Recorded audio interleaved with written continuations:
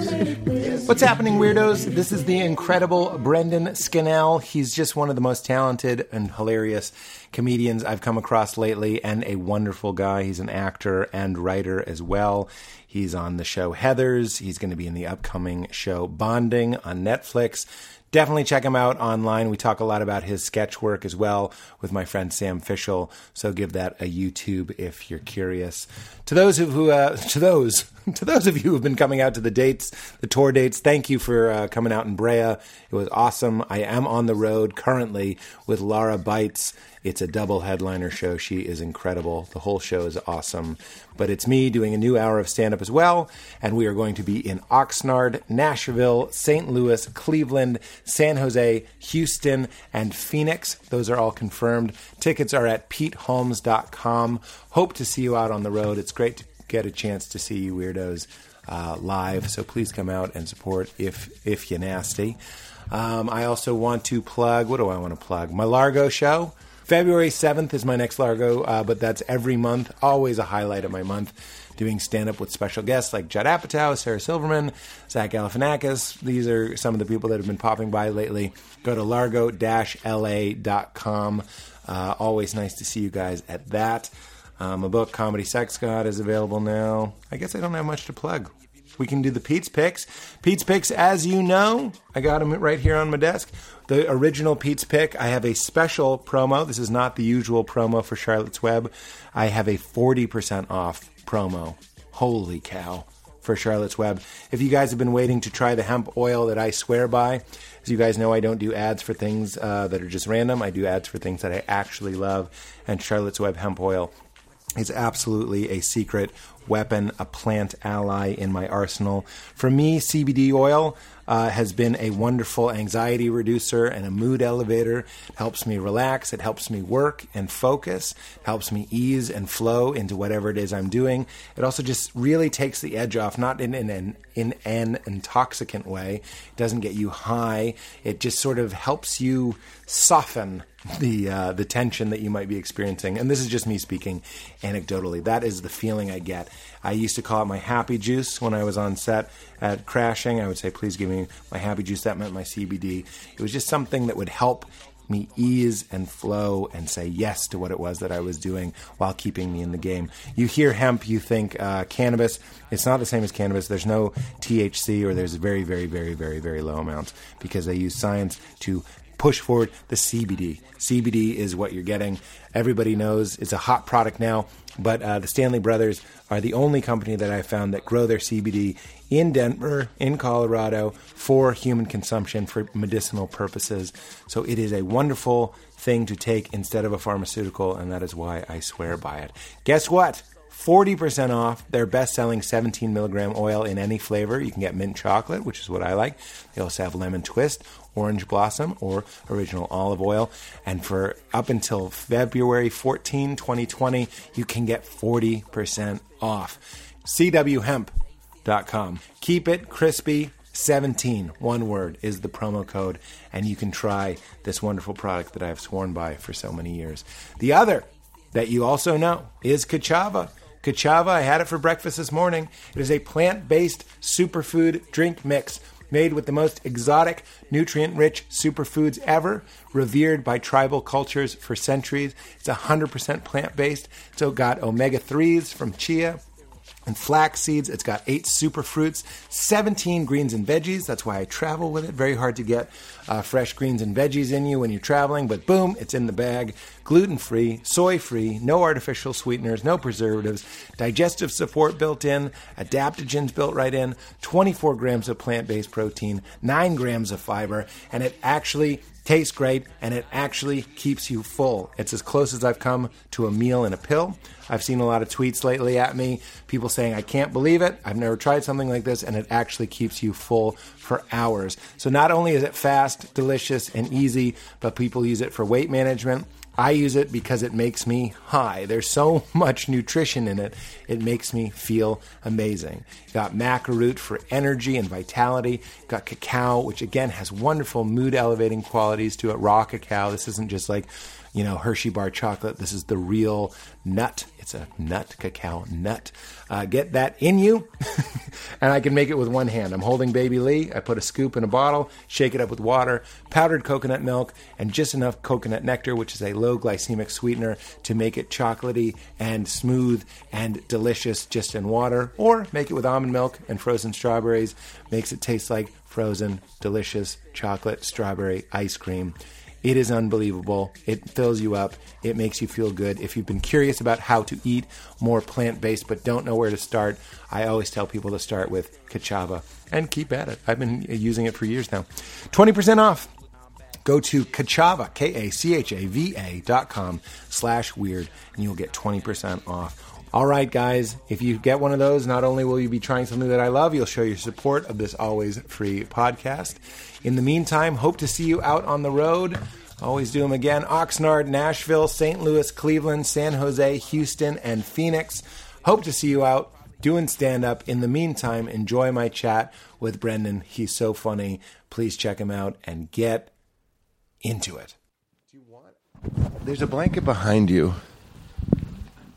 And there's this blanket. I mean, I'm freezing. You're not freezing?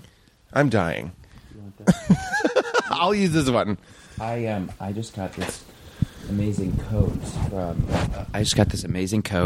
from this company called Save the Duck, and it's like It's a vegan coat. It is like a vegan coat. Is it? Yeah. It's not made with real duck fur, but it feels like a Canada Goose. And I went to Chicago for Thanksgiving, and it was so freaking cold. And so I just went into a Nordstrom and was like, "This is what I'm buying right now." But they're cool. It feels like it's made of goose, but nobody's going to throw blood on you. Do people get upset about the goose? I think they do. I mean, I think the Canada Goose store in New York, people notoriously just get blood thrown on them outside of it. I think so.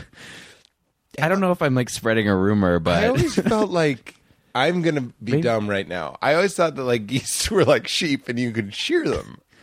They're just murdering the geese? I don't know. Well, then they're probably stuff it. What's it called when they stuff gras. them? Yeah, you can't do that either. Foie gras. I'm trying to blend foie gras and jacket. Have you ever had foie gras? I have.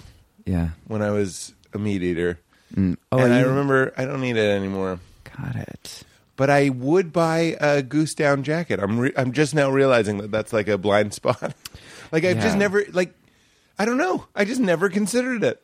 Well, they are. I think they're the warmest, but so you should get one. I would recommend it for this if you're going to be doing a lot of podcasts back here. I mean, on the upside, they are the warmest. You're from Indiana. I'm what from part? Indiana. I'm from Northwest Indiana, an hour from Chicago. It's the one little corner of Indiana that's on Central Time. OMG. And the rest of it is, so I consider it a Chicago suburb, but I'm very much from Indiana. What is it called? Because maybe we used to drive down to the Indiana Dunes when I lived there. I'm from Valparaiso. I've been to Valparaiso. Yeah. I've also seen a play called Valparaiso. Really? There's a play called Valparaiso, and it's about Valparaiso, Indiana. No, it's not. It involves, it's it's one of the few times I've gone, this was with my first wife when we lived in Chicago. So we went and saw a play called Valparaiso, and it was like a fever dream. It was one of those modern art, you always see it in TV, they go and they're like, tick tock, tick tock, tick, and you're like, where is that? Yeah. It's in Valparaiso. It's in the play Valparaiso. That's so fun. I wonder if Valparaiso is even aware of that. We're getting it. No, people now know that the geese are being slaughtered for the jackets, which I'm disturbed by. And then also Valparaiso is hot. People it's from know. The long history of cities in America that's named after a larger global city. Valparaiso, Right. Chile, and Right. so Right. it's Rome, Texas, and stuff like that. And they didn't even say new. No, New Valparaiso. York is a part of England. Yes. I think I've done this riff before. But calling a place New England is right away. You're like, fuck you. New Mexico. It's better New and newer. York. It's a crisper Mexico. It's Yeah. a crisper York. Well, it was either call things new or like name things after the one guy who founded a town. Yes, There was a yes. lot of that too. Newsenberg, like Yeah. Jim Newsen found it. Like, I'm the first white person here, and I'm just gonna call it my name. Oh my God. We were just talking about like how was Cowboys and Indians, because I'm sure it was, not to generalize Indiana, but like that's a pretty classic place. And we were all sold Cowboys and Indians. We're a little too young. Both of us are a little too young. Yeah. But how was that story? I'm including myself. You're like 19. Both of us are just a little too young. I'm 40. You can see my gray beard hairs. Both of us don't know that one. I'm a lot older than I'm 29. Are you 29? Yeah. We've covered this. We've talked about that, you But and I now look, I think I now look 26, but there was a certain time where I looked really young. That's what people tell me. 26? Yeah. You could definitely be 26. I played high school this year in a show, so All I so would say, dark. like, if I was you, I get so jealous of the people that can play. Well, maybe not jealous, but I think it's cool that you could be in a high school thing. I thought I was done. Like I did it. I thought it was done. I thought it was done. I did a high school thing a couple years ago and was like really like you're like pulling your skin back when you're next to actual high schoolers. You're like I'm OMG, 100 yes, years old. yeah. And then I did it again this year for just one episode of this thing. But I was with Lucas Hedges, and I played somebody, not to name drop, but he's 22, and I'm 29, and I played younger than him. So take that, Hollywood. Like, he was like an older person than me, and then you talk to him, and I'm like, you are 22. OMG, that's hilarious. But what I was getting at, not that it's important, was Cowboys and Indians. That is just like the most classic Henson Town story. And I was like, how did kids get into that? I think they were just told that Indians were bad guys. Yeah. Tonto. Nobody had like Tonto. Yeah. Yikes. Played recently by, what's his Johnny face? Depp. Johnny Depp. John Depp played Tonto. That was the canary in the coal mine of his career. Oh my God. We all saw that coming. John Depp is too well. He just started playing a lot of kooky people. Well, I remember Tonto. I feel bad even saying Tonto. It means stupid. No, it doesn't. It's in Spanish. Means stupid. I didn't know that. Unless See, it's a feminine, then you say Tanta. I took German in high school. And if you're like an staying, idiot. you have Tantra. Okay, come on. Tantra. The Lone wow. Ranger and his sidekick Tantra, and it's Sting. Hello. All night. And then it cuts. The sketch is not that. It cuts to you and me, the writers, going, "Oh no, this sketch cost $32 million." Like that's the sketch. Right. It's like, how much blow have we done? They should have never given us that grant. And then it just cuts back to him, and he's like, "We could fuck these buffalo all night." And we're like, "That's the best line," and not even the crew laugh. Oh my God. Have you ever seen this Sacha Baron Cohen movie that came out recently? But I don't think anyone really saw it, but it was The Brothers Grimsby. It kind of came and went. I think the studio buried it or whatever. But he and Mark Strong at one point, it's the funniest thing I've ever seen, climb into the vagina of an elephant to hide from spies or something like that. No, that's not it, is it? They climb into and they've set it up in the beginning of the movie. They're like, well, elephant's vagina is so big. And then you're like, you don't think about it. And then flash forward 45 minutes later, and they are hiding in a vagina that then gets run train on by like a bunch of This isn't it. This is like Wild Wild West and they're style. getting like just poked in the face by like prosthetic vaginas and dicks. Oh, dicks, yeah. It's not yeah. Sorry. Prosthetic elephant dicks. Yeah, and it's the most shocking thing I've ever seen in my life, but a really good laugh. You could just watch that clip. Nothing ages well. Movies are just like dreams, but they became real things. And then they're like, remember that dream you had in junior high? And now we're like, Yeah. But I don't like that dream. That's terrifying. Anyway, I don't know why I talked about that, but I'm glad you did. It reminds me of I believe it's the second or it might be a deleted scene from the first Ace Ventura or the second Ace Ventura where he hides inside a rubber rhinoceros. Oh yeah, and then he comes out. Remember? And then he's birthed by it in front of all the people who are like in the zoo. Yes, but it's really funny. Yeah, so funny. It was good. It's like Jim Carrey. There's certain people.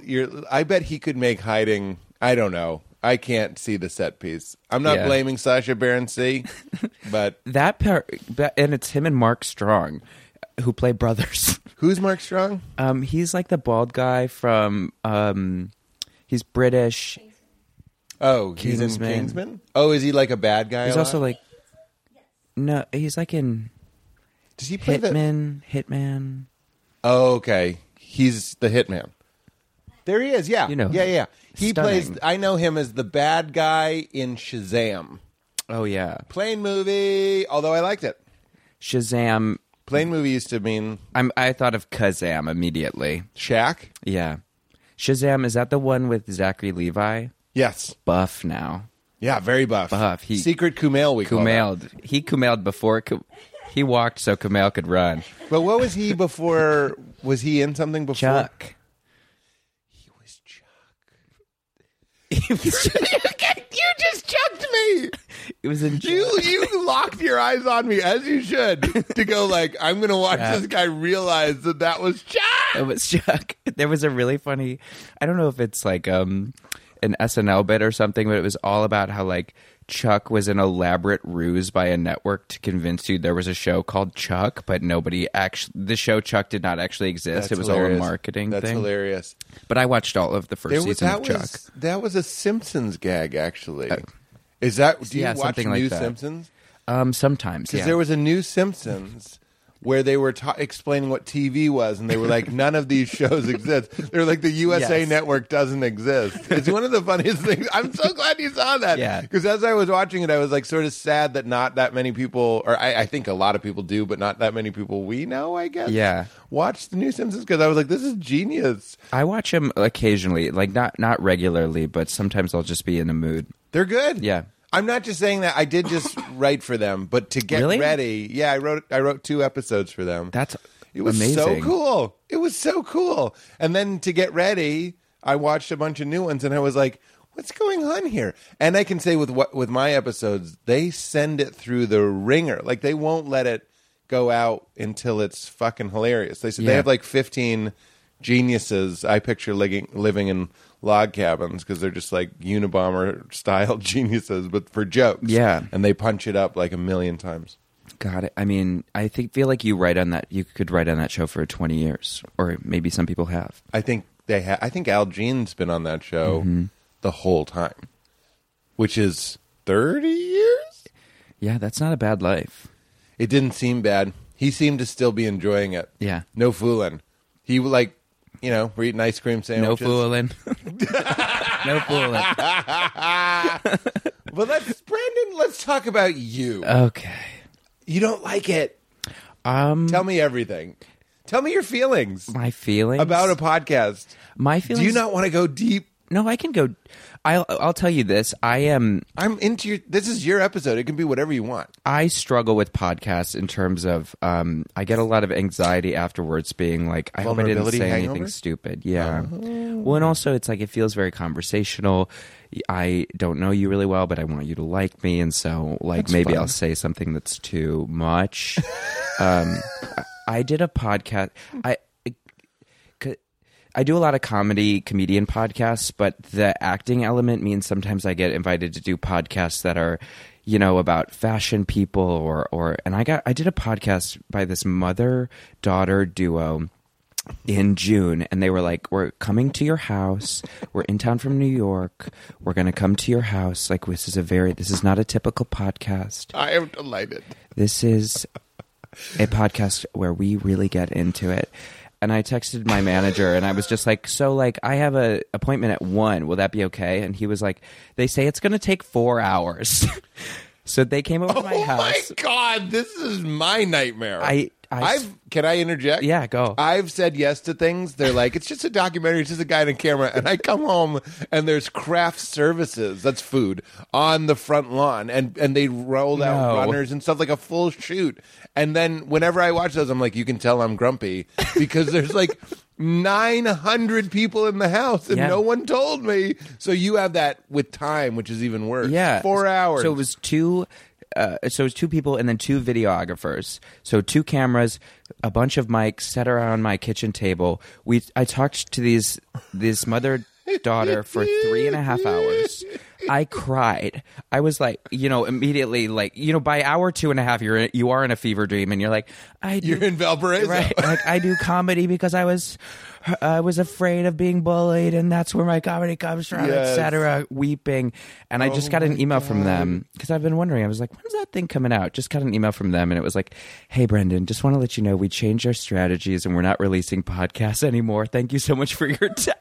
No fucking shit, need the raw audio. I'm relieved. I need the raw audio.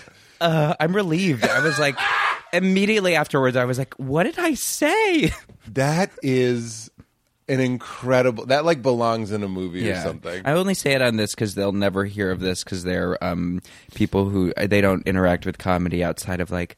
Why did they come to you for fashion? I just do a lot of fashion-y stuff. You do? Yeah. They weren't just like, well, this is a gay man, he must love fashion. That would be silly. So many gay men have horrible. Pete Buttigieg has horrible fashion. He's embarrassing. Any gay man from Chicago, basically, is just a. If you're listening to this, just take the North Face off. What's underneath there? No, I think there's a misconception that. No, I agree. That's gay. why I was like, I was ready to take issue with that because I have some frumpy ass gay friends too.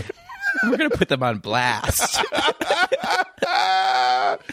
I guess I was sniffing around it. I'm like, is that happening a lot? Do people assume like you must be like Queer Eye is just sort of doing that? Yes. Again. No, that's like an element of all this that I really like. Is just nice clothes. Of what? Just like Of this. Being a comedian, being an actor, that kind of stuff. I see. Yeah, I'm into it. Yeah. For you, I love it. For you. For you, too. You're like wrapped in a huge blanket. I am so gross. This sounds like a bit, like everybody wants to be like, I'm gross, but like I put on pants for you. I interviewed Aisling B yesterday, who's a lovely young lady. Just wore the jams I woke up in. And I don't, it wasn't even because it was you, it was more like, I need to get my shit together. Like, she mentioned them. And then Val was like, yes, everyone notices. And I wear this fucking dad hoodie that has stains on it. I'm really a mess. Where are you? You're like in the thick of, fatherhood. Yes. I mean, you can dress up, but there's like, yesterday, Leela picked up a piece of bok choy from some food we were eating. It was Chinese food. And she ate it. And I was like, that's too big. I was just watching it happen. And I go, that's too big. And then Val was like, that was too big. You realize that kids are, not that you don't have to watch them, but they work, is what we say. Like, they work. Like, you have to keep an eye on them, obviously. But if she eats something that's too big, you can usually just put your hand under her chin and she'll spit it out. It's like this weird instinct. She knew what that meant. Too much food, yeah. But she put in this huge piece of bok choy, and then we just sort of watched. And I was like, I think that's too big. And then she just went, and like it went flying out, Exorcist style. And I was like, this is why I don't dress up. Yeah, why would you? Why would I? I am like a wood carved mommy, like wine o'clock thing. Got struck by lightning, and then life's too short to drink bad wine. That type of thing. Yeah, but it has to involve a toddler. It has to be like, toddler sleeps, mommy drinks. But that got struck by lightning, and then someone stapled an elephant dick to it. And that's me. Yeah, I mean, those are like a real, like, Marshall's cry for help. There's like just a whole... I'm a discount rat. Yeah. Oh my God. Well, I'm obsessed with Marshalls. But you go in there and like half of it is devoted to like ant Why gifts. wouldn't you be obsessed with Marshalls? Have you been in a Marshalls? Design on a dime. Gifts? I haven't been in a Marshalls in a minute, but I'm assuming they still have earrings that are on cardboard. Oh, yeah, of course. On like a comic book rack. Yeah, everything is like a diffuser that's just like, I can't believe I'm waiting. Can't believe I'm not doing straight out the bottle. Oh my God, that's so funny. Mommy wine culture, I think, is so fucked. I think it's such a weird blind spot that they're like, they need help. Yes. They need help. They're like, Mom needs her Pinot. I'm like, do you need an afternoon off? Yeah. Would you like to go see a movie alone? There's such a dark undercurrent to it all. Super dark. I mean, why is it different than Dad at your Little League game having a fifth of whiskey or something? It's not. Yeah. It's not. I feel like Dad it's a lot of like will work for beer type stuff. Dude. That's sad. This isn't... At least the mom stuff's like fun and like usually like silly. The dad stuff makes me sad. Yeah. No. It's a fucking trip. I don't know why I didn't have something more interesting to say, but I'm just so in. Please don't let this conversation end. Do you feel like, I mean, do your parents ever get you stuff like that as like a new dad? Like, what I get that I don't care for, if that's what you're after, is Red Sox jerseys, and I just can't. Oh, yeah. I can't. I'm not saying this to force a connection with us, but I listened to that story of your dad. Maybe you want to, it's up to you. Your dad bought you a gun. Yes, my dad got me a gun. Would you mind, I know you've said it on stage, but would you mind going through it just because it helped me just kind of connect with you? And I was like, this is me. I know you might not, I don't know what you might think, but I'm like, that is not just you. That is a story of pretty much every comedian I know. It is, it's like to be clear, my dad wasn't like, hey, here's a gun. You were like, my dad bought me a jersey. It is. So my dad grew up in Chicago. So did my mom. And then Chicago. You got to say it like Kyle Kinane. Yeah. Chicago. There's a rumor going around Chicago. I wish I could say anything like him. I'm so bad at impressions. Me too. Did you just hear? I heard your Will Forte one. I just can't do that. Will Forte? Well, I listened to your one on Will Forte. Oh, you actually have some really good ones. Some D's. I won't make you do them again. I would die to do them again. I'm just kidding. Keep going. This is your story. But so my parents both grew up like in Chicago at South Side, White Sox fans, White Sox people. And then and I'm from this huge Irish Catholic family. Like my mom's one of 10, my dad's one of 6, I'm one of 5. And so when I was 5 or 6, my parents made the big trek and moved out of Chicago. Is this Catholicism? I mean, absolutely, 100%. Irish couldn't be anything else. The rhythm method of it all. Like, it is sick. It is like 10 You kids. can't trust white people with rhythm. Sorry, I just wanted to do... No wonder they have so many kids. Was that Def Jam? That was a Def Jam voice, and we don't know how we feel. I felt good about it. I felt okay about That's it, but... hot riff. That's worth... Put that in the act. I'm gonna steal that. You can have it. That's my gift. One of my favorite jokes ever is Mulaney's Def Jam about Home Alone. How do you get lost on the grid? Yeah. I just thought about that yesterday. It's the funniest thing. How do you get lost in New York? It's a grid, baby. One up, it's a grid 2 system, left. motherfucker. Yes. Yeah, so funny. He loves that style. We all sort of secretly wish we could do that. That's the point. It's like, it's so fun to the culture is so rich, you know what I mean? And I think there's definitely some pouch envy there. He paces like a Def Jam comic. He paces like Eddie Murphy or Chris Rock. In the big spaces. In the big spaces. When I watched that, it took me a while to get you. I would say this if he was in here. Not that he's gonna. I heard what you said, Peter. That's nothing. I have a cold. I immediately fail. I do have a cold. I can't do it. He sounds like a small villain. Hello. It's John Lovitz. Hello. Where's the dip? He just wants the ranch dip. He does? Lovitz does. So that's a little Hollywood BTS. Oh my God. I've never had someone out acronym me. I knew what it meant immediately, even though I've never heard it. Behind the scenes. I know. Okay. I bet on one. I bet in a scene. I loved it. Mulaney. Oh, so anyway, the Mulaney that I have known and loved for so long was Little Club Mulaney. So he was just standing there like, like a pencil and a wedge of cheese. You know, that's what New York comedians often do because the venues are so small. Yeah. And now that he's doing Radio City and stuff, he clearly put all this. That was my Kumail getting buff. I was like, oh, Mulaney's moving. Mulaney's steps. Like, Mulaney's steps. There's like he's got long legs. There's definitely a gingerness. Is that like like a gingerality? Yes. A showmanship. You couldn't see, but Brendan was sort of pointing his toes like a gazelle. I just saw Cats last night. Angelical Cats? I saw just Jellicle, not Angelica Houston Cats. It's just Jellicle Cats. It's Jellicle? I thought it was always like as unto an angel. No, Jellicle is a made-up word. It's the biggest train wreck I've ever seen. Can I ask you something? Yeah. Coming in hot. It made me. Come? What? No, you just said it made me. Come. It made me sick. Come? I didn't. You're like, what does he want from me? It made me come.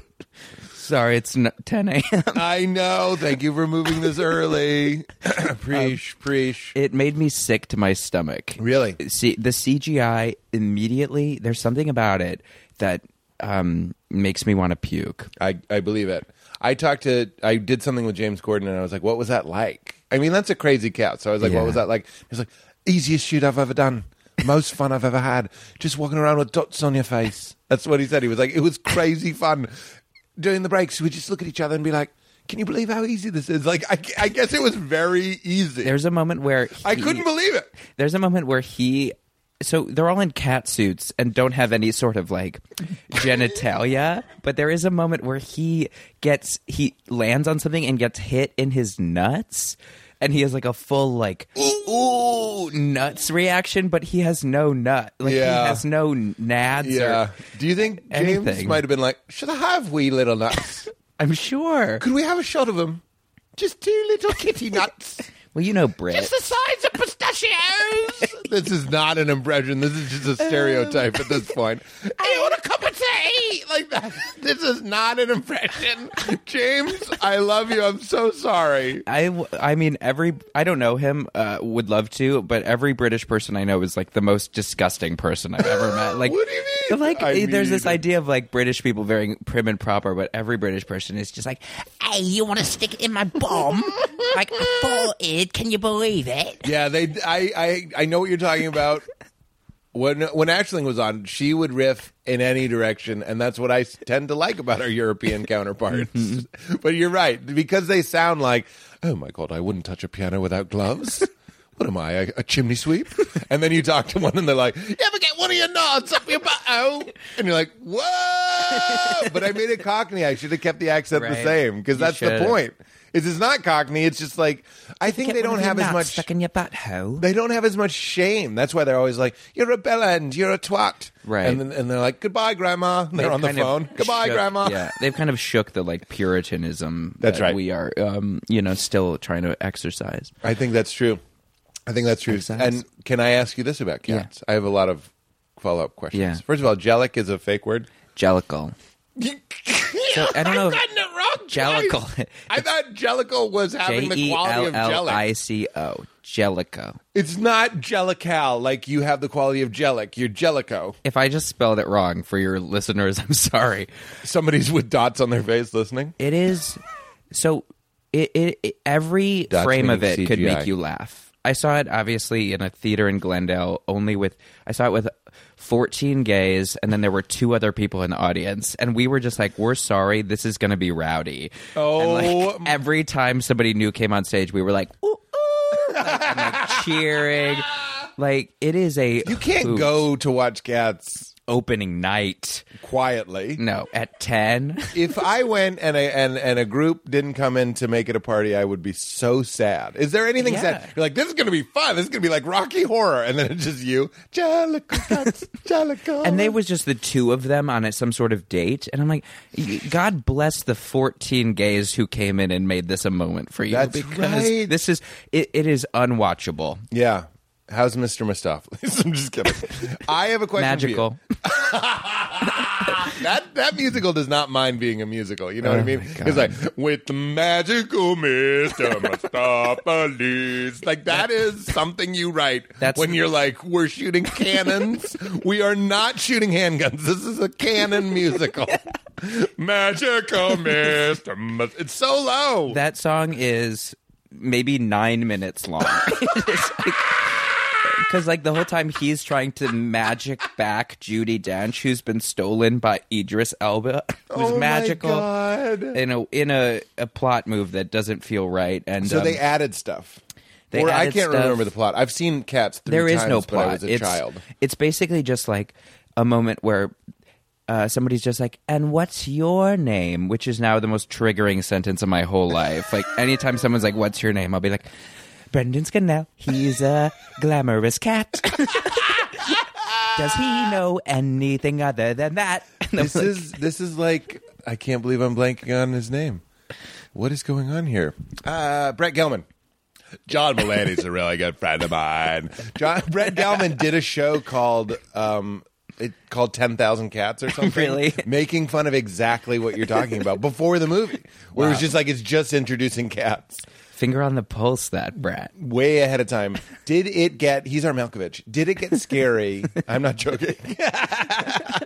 Did it get scary when the ninja cats come in the second act? I remember when I was a kid, because the whole first part is like, meet this cat, and it's cat humor, and they have a big ball of yarn.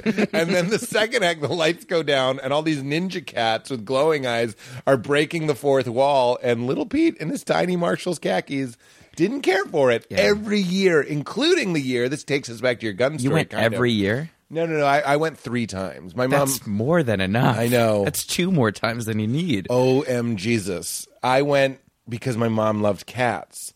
My mom is one of those people that no one knows what she wants or likes, but she's sort of like okay with cats. So we're like, here's everything cats. Yeah. We don't know what to do. I think that happens sometimes with women where like they pick an animal and it sort of becomes their talisman, and so That's it. their house is full of like It's her familiar. Meow meow. Her familiar. Yeah. Meow, meow, it's wine o'clock. For a second, my mom, this wasn't an animal, but my mom got into lighthouses. Yes. And so all of her girlfriends, I need anytime a there was Xanax. anything, that kills me. every time some of her friends came over or like went abroad or to Maine or whatever, they'd be like, oh, and here's a little lighthouse for Nance. So our house became just a covered with lighthouses. Did you almost say a mausoleum? Because it sounds like you're closing your mother in. You with always knew where the lighthouses. rocks were. Say what you want about my mom. Not one tiny boat has ever crashed on the Never rocks. crashed my house. What if they did? Oh, movie pitch. Movie pitch. We have 2. Lone Ranger and Tantra. And now we have your mom. You move out to go in show business. This movie's about your mom. And then one night she wakes up to a sound in the kitchen. She goes down and the lighthouse is on. And she opens the little door and there's a tiny man, like a captain, who lives in the lighthouse. It's like Indian in the Why cupboard. did I have to move out? Because it's an allegory for what how moms feel, empty nest. Got it. And then and I'm gonna let you can cast the guy. I'm seeing Russell Crowe. A tiny but man. Oh, so like an older. He's not a me. He's not you. No. He's just gonna like at the end of the movie we realize that she's just gone criminally insane. Yeah. Well, I'll go with Russell.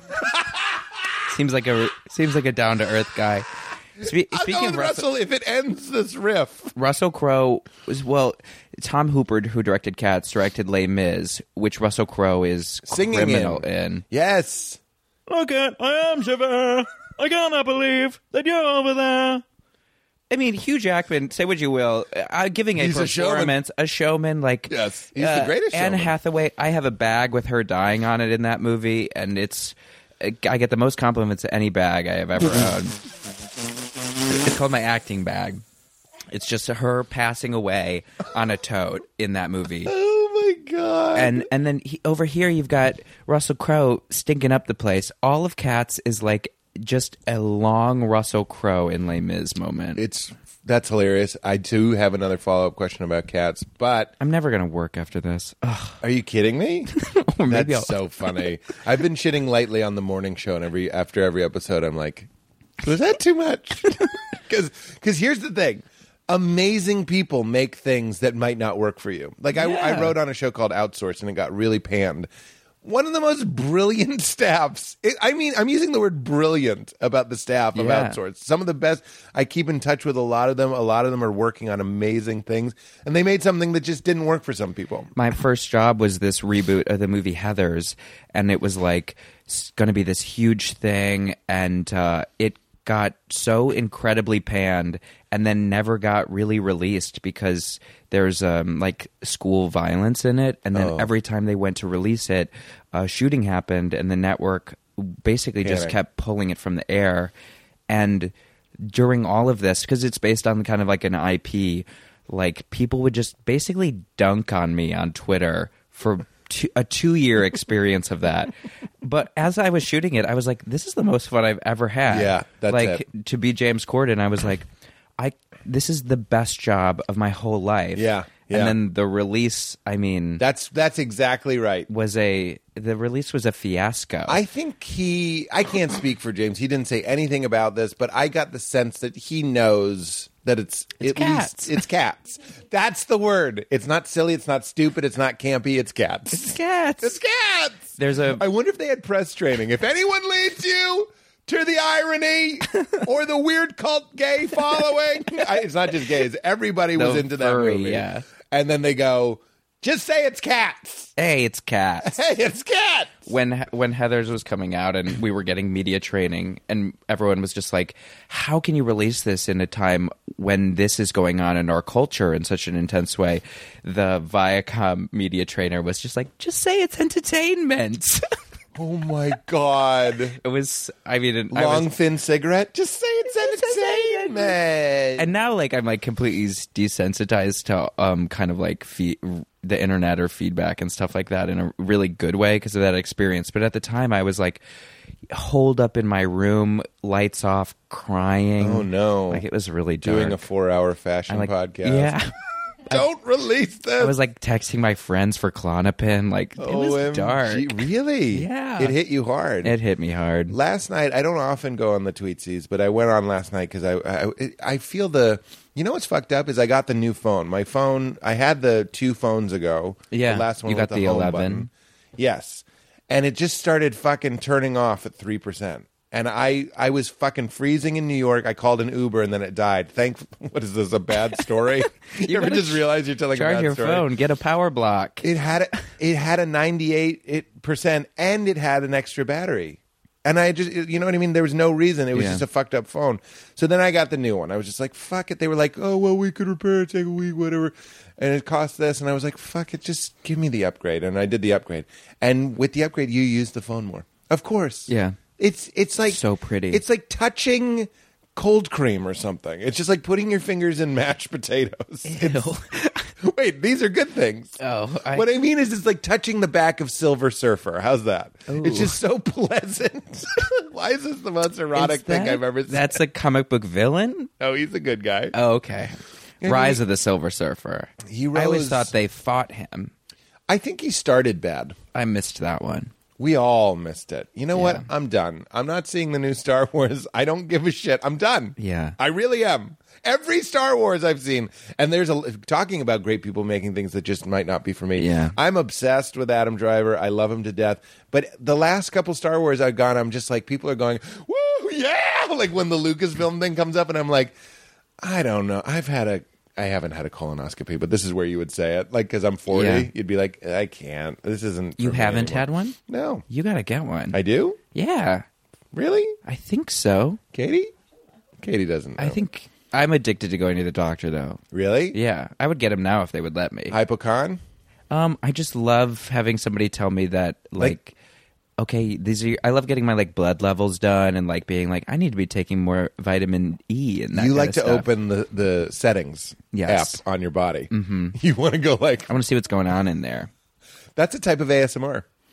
Are you familiar with that? Going to the doctor? Where people ask you personal questions and they're like, how many bowel movements do you have a day? Or whatever it might be. Yeah. I don't have it either. You just made a face that made me feel ashamed Not for me. just for telling you that it exists. And then just I had to saying. very quickly be like, don't shame me, I don't have it. Not for but me. the bowel movements one isn't one, but they'd be like, how much do you sleep every night? Or like things like that. Or like, do you ever have any pain in your feet? Just I like actually that, do people are really like this. "Woo!" Yeah, Yeah. you can look that Do you up. get headaches? Yeah, exactly. It's kind of great. Do you dream a lot?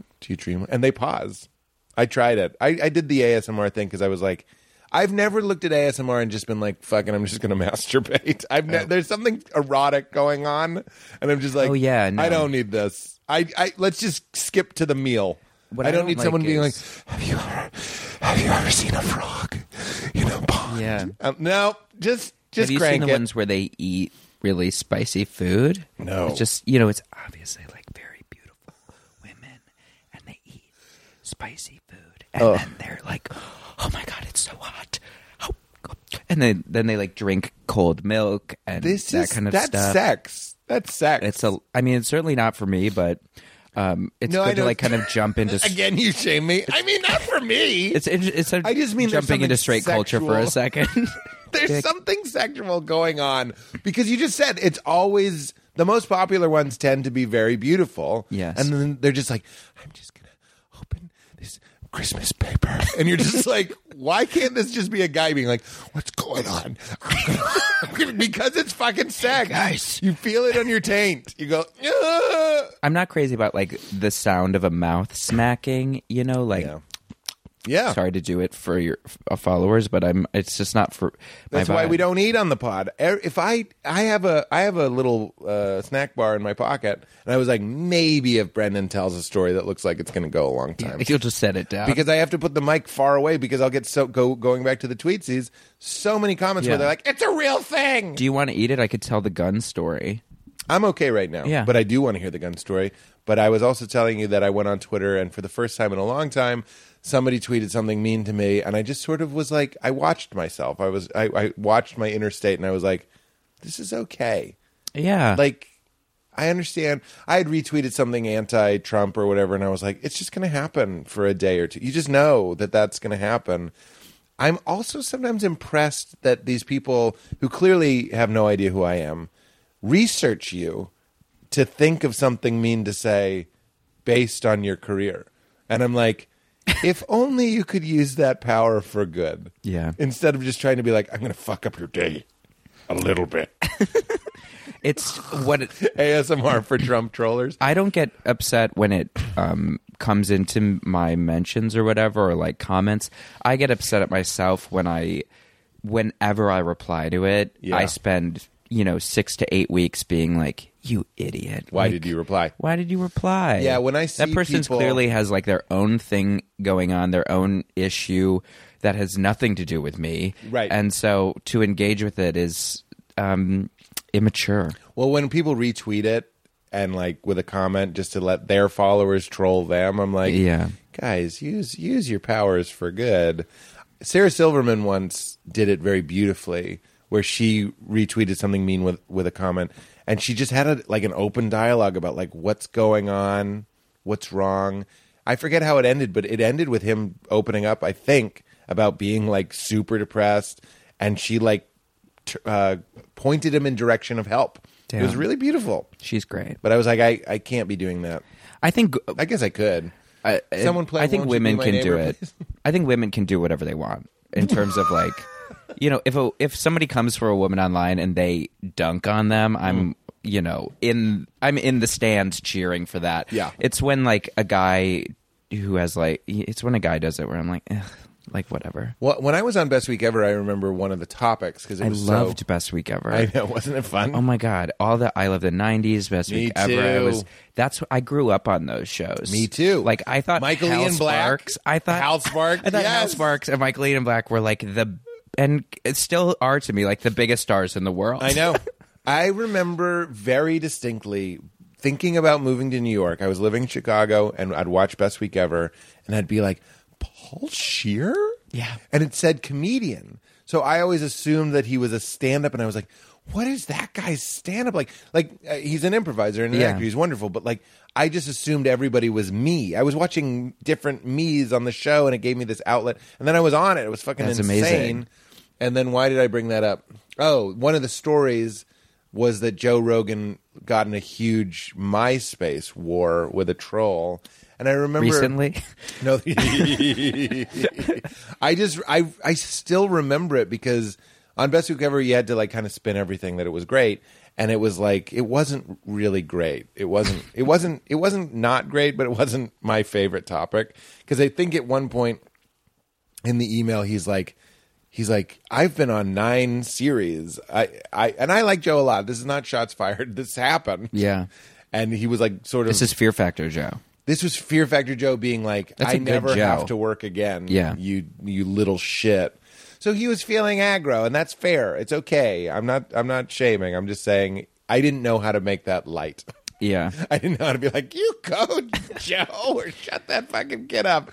I sat that one out. I've been really really good, and I'm kind of just disassociate from the stuff. But I got really upset at the internet. Of all the things to get upset at, the internet got really upset that Melissa McCarthy was going to play Ursula in the new Little Mermaid, and a lot of the internet was like, why would you cast her? Like, you should cast a drag queen. Like, that's interesting. It was like, she is well, a drag queen, right? Ursula? Kind of. Well, are you the internet right now? I was just like, most of the people I follow. The internet right now is the funniest thing anyone's ever said. Most of the. Are you the internet right now? You being the internet right now? That is so funny. I will never forget that classic. That was like an X-Acto knife burn. I mean, you could call someone out pretty easily. It's just, are you being the internet right now? That's so funny. Thank you for that. But a lot of my feed was just like, they should have cast a drag queen in this, and we had just had Valentina not do that well in Rent Live, and I was like, drag queens aren't actors. Interesting. Some of them, funny. Yes. Some of them are, but this is also Melissa McCarthy, the biggest comedy star of her generation, a person who fought tooth and nail for respect in this industry for many, many years, right? Who has come out on top and should be on top, and now wants to play Ursula, and she should, and you're all idiots. Yeah. And then somebody was like, this is actually like this is like homophobic, like this is against drag queens, like what you said. And yeah, and I was just like, bitch, I am a faggot. Like, can you stop? Like, who are Did you? you say that? Yes. Oh my and it was God. just like, I could. And they were just like, just because you can't say. And I was like, oh. And then I'm clearly still torn up about it because I'm talking about it literally 3 months later. And I was like, that was a moment of like, Brendan, you're so weak. OMG. Shouldn't have gotten into the fray. I don't mean to circle back. I wasn't saying a drag queen should play Ursula, but I was like, she has that vibe. Well, she's modeled off of Divine, who is... That's it. Yes. That's what I'm thinking. The eyelashes. So that was the argument. I see. But I also thought you were going to say Melissa McCarthy kumailed too much. Got too buff? Well, she's very skinny now. Oh, is she? Yeah, she's skinny. I guess I haven't checked in with her in a second. Yeah, she lost a lot of weight. Good which for is her. Yeah, it is good for her. I think a lot of people That's what she wants. for sure. I think being skinny can be expensive. You know what I'm saying? So like Kumail's post, he talks about all the people that helped him do that. I ran I'm into like, him at like the Virgil a couple months that ago. must have hurt. Yeah, I just 'Cause ran right into him. He is made out of cured oak wood now. And he and my good friend Joel Kim Booster, who's a very buff comedian. If you don't want to tell us his name, you don't have to make up him. Joel Kim Booster?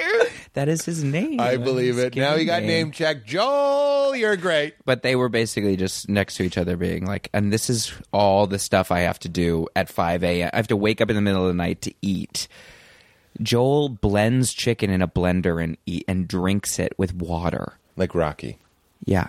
Just to get it in him. Yeah. That is like Rocky. It's like the eggs thing. You got to get 20 grams of protein in you real fast or whatever. Tough. Yeah. No me gusta. No me gusta. Can you edit that out? I don't know where that came from. No me gusta. I don't even know what it means. It means I don't like it. Oh, okay. Here's my cat's question. Yeah. I can't believe that, by the way. That's intense. Well, I remember Kumail, I saw him, the last I saw him, actually, was he was really big, like chunky. And I would say that if he was in the room, because he was. He was eating ice cream, and like, that's part of it, I guess. Oh, Batista told him, you get real big. Like, then you tone it? And then you tone it. Like, you have to sculpt something. So that's why there's like weight gain powders and stuff. And he was just, it was a very fun Kumail, because he loves Great British Bake Off. So he's like, do you want to have some buttercream? And I'd be like, yeah, sure. I'm just eating it for pleasure. And he's like, this is part of my plan. And I'm like, this is part of my life. He's going to sculpt you. I do the part before the sculpting my whole life. And never sculpt. Batista told him. That's somebody you want to trust. In terms of tone? Oh, yeah. Yeah, in terms of tone. I I just watched Judd's new movie, which is great, and there's 2 gags that rely on someone being really, really muscly, like Batista muscly. Yeah. There is something sort Is of it like... the Pete Davidson one? Yeah. Oh, nice. There's something sort of funny about someone huge next to a comedian. Yeah. Although Pete is sort of... I sort of was having a hard time being like, wow, Pete's got like muscles. He's like a muscly... He's like a skinny guy, but he's not wearing a shirt a lot in the movie. And like you're like, wow, he looks great. Yeah, he just did like a paper magazine shoot, and he's like very fit in it. Yeah. I guess I didn't expect it. I sort of thought he had... Not that Sandler's... Not, I always think that he's the Sandler of this SNL, you know, in that way, the Weekend Update, kind of like, I'm just being me, and I'm going to sing about my red hooded sweatshirt. And then if Sandler looked like that, I would have been shocked too. That's my point. I've actually already consumed 2 bits of Sandler content today. This morning, I woke up. You woke up at, that's your chicken first in thing a I woke blender? up. First thing I woke up, and I watched him just bawl with kids at a 24-hour fitness on like, you know, a basketball court. Wait, this is IRL? IRL, he like I think recently just like pops in to pick up basketball games at gyms. And he's like gets buckets. And at one point he like delivers an expert pass. Like it comes to him and then he whips it into the paint for an assist. And Jesus. and then I watched him just a little bit of his interview on David Spade's show. Wait, so you saw him in real life and then you were like... No, online. Oh, I'm sorry. I thought No. he came to your gym this morning. No, I'm sure he's like in New York somewhere, right? What? Huge bug. Wow, that's a big-ass spider. Are you afraid of it? I'm terribly afraid. I'm sorry. That's okay. Just as a bit of play-by-play, there's a spider in the studio, and Pete just went to use a cup to, you know, put it on the wall and then take it outside, but there was green juice in the cup, so now there is green juice. He just threw green juice all over the wall. I know, I just... That was the right... You did the right thing. I'm like talking to a shook person. You did the right thing. You did the right thing. I'm not super afraid of spiders. Bees really scare me, though. I think that's a good one. Bees will fuck you up.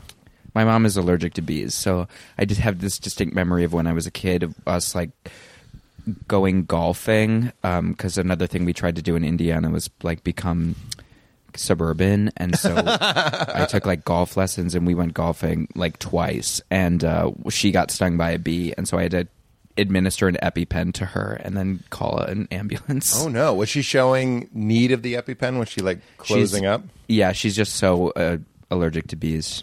So Because I was allergic to my bees my whole life, and then later I was like, I don't think I am, because I got stung. And I was like, somebody misdiagnosed me. I had a friend who was allergic to milk all growing up, so he would have pizza with no cheese and no dairy, and he was deathly allergic to dairy. And then at a certain point in high school, he had it, and he didn't react. And we were all like, how long have you... Was that just a thing you grew out of? Yeah. Because it seemed... And now he can eat it, but he doesn't really, which is great, because it's better for you health-wise. Yeah. But we were all like, so you can eat it? I guess allergies, like milk, have an expiration date. Yeah. What were we talking about? I did have my cat's follow-up. Oh, hit me. Hit it. Here it comes. So I'm in a theater, and the Cats preview comes on, and I live on the east side of Los Angeles, and I'm ready to have a good ironic giggle, an IG. That's not Instagram, it's ironic giggle. And it's playing, and then James Corden is on the teeter-totter, and someone else jumps on it, and he doesn't get catapulted, and he's like, did you really think that was going to work? And I laugh, like 100% real. That's a funny part of it. Is it? Yeah. That's my question. Is there anything that caught you like, that's pretty good? That was super funny. Rebel Wilson's in it. And so it seems like there were certain moments where they were like, let's just put James and Rebel together and just see what happens. And then, so there's this whole element to Cats, this very highly choreographed movie that's very like, is this a Judd Apatow buddy comedy all of a sudden? Where she's just like there's all of a sudden like a riff element to it that really is kind of shocking. But she's got some good ones. There's this one moment though where she's just like, look what the cat dragged in, and you can see that it's like a Rebel improv of being like, how silly would it be if I even put this in the movie? And you can sense that from her, and then they put it in the movie. Oh my God. Because, she's somebody, she like kind of makes her living by, I think she does a really great thing where she's kind of like outside of it, looking in a little bit. Yeah, I know what you mean. And she's doing it while having this like extra personal experience. Yeah, and an out of body really thing. hard to pull off, but she pulls it off. And but in Cats, it's super weird. Yeah. I watched a Rebel Wilson thing recently where some psychic, do you know about this? There's some show where this like kind of young, good-looking guy, he's like very young, goes around and just does psychic readings for celebrities. And she was one of them, and I was like, this show's stupid. And like 10 minutes in, she's like bawling because he's like, what's going on with your sister? Can we call her? And he calls her sister, and he's like, I just want you to know, I know it's a hard time right now. And she starts crying, and Rebel starts crying. And I was Wow. like, have you ever had anything like that? That's my question.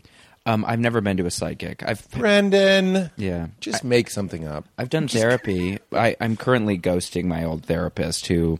Wait, you mean they keep going like, you need to come back? Yeah. Like the social worker in Joker?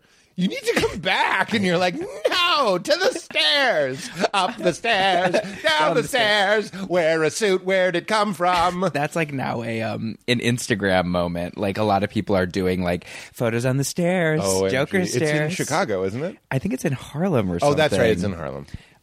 But Dark Knight was shot in Chicago. And Spider-Man, because I worked at that Bennigan's in Chicago. Have you ever been to that Benny's? I have not been, but I Right am by the aware Art of Institute. Bennigan's.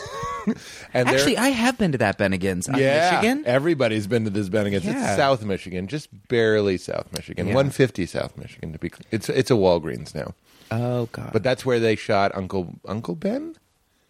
Uncle Ben's brown rice, saying to Peter Parker's rice. He says, "Great power, great responsibility." It's in front of the Art Institute, but they're playing it kind of brilliantly as Is this the the post Toby office. one? Yeah, it's the Toby. Got it. It's the only Spider-Man I like. I'm just kidding. I missed to the Garfield ones. Just missed them. Garfield? Andrew Garfield. Which ones did he do? He did 2 of them in the middle of The Amazing Spider-Man with Emma Stone.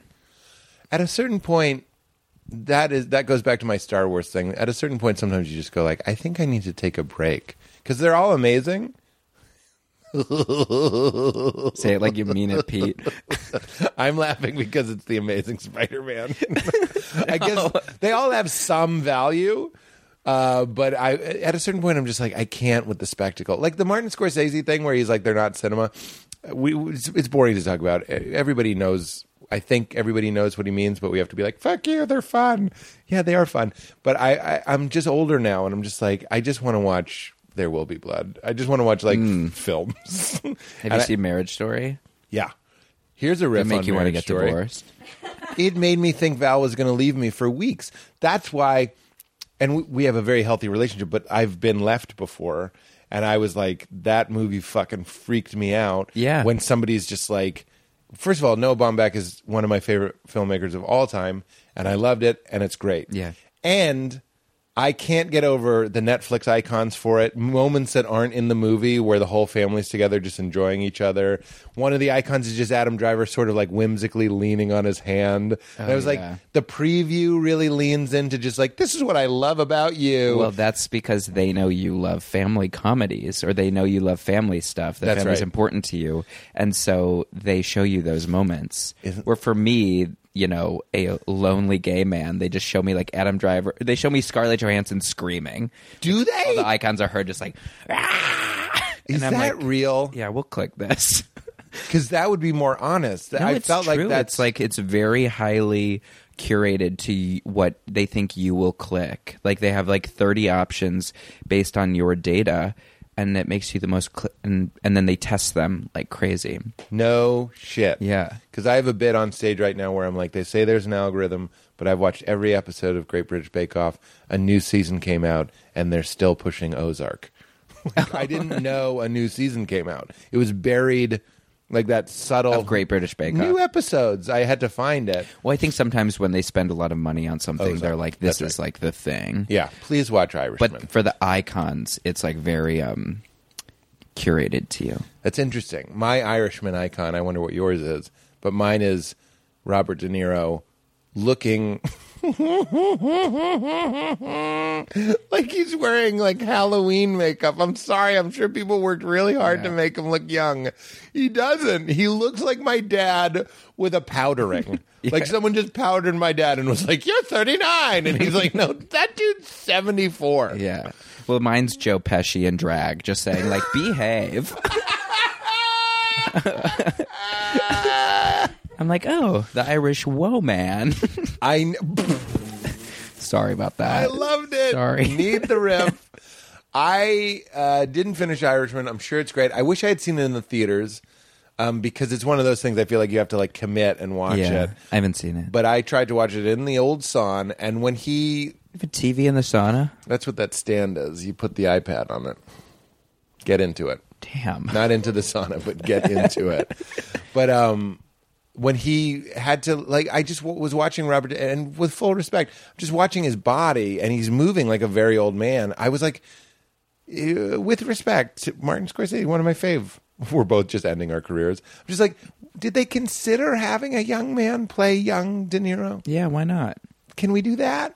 It would have been great to find a new young De Niro, somebody that's just got that gravitas. It has a Cats element to it where it's like really, It does. It's really Cats. focused on the CGI in a way that's kind of distracting. And like if they had just done Cats with them in tights and crazy makeup, I would have been way more there for it because I would have been like, ooh, the theatricality of it. Right. But there was a CGI element that's like, oh, I'm watching something that's half baked or something that's been put on it. Yeah.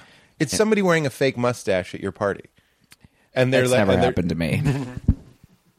Has that happened to you? many times. What I'm saying is, What? no. I'm saying you can't get used to it. Like got it. someone that's just like, hello, I'm Steve. And you're like, but you don't know him well enough to be like, is that a fake mustache? That's how you feel when you're watching a CGI movie. You're like, this, I have my no brain- idea what you're talking about. Your brain registers it as real, kind of.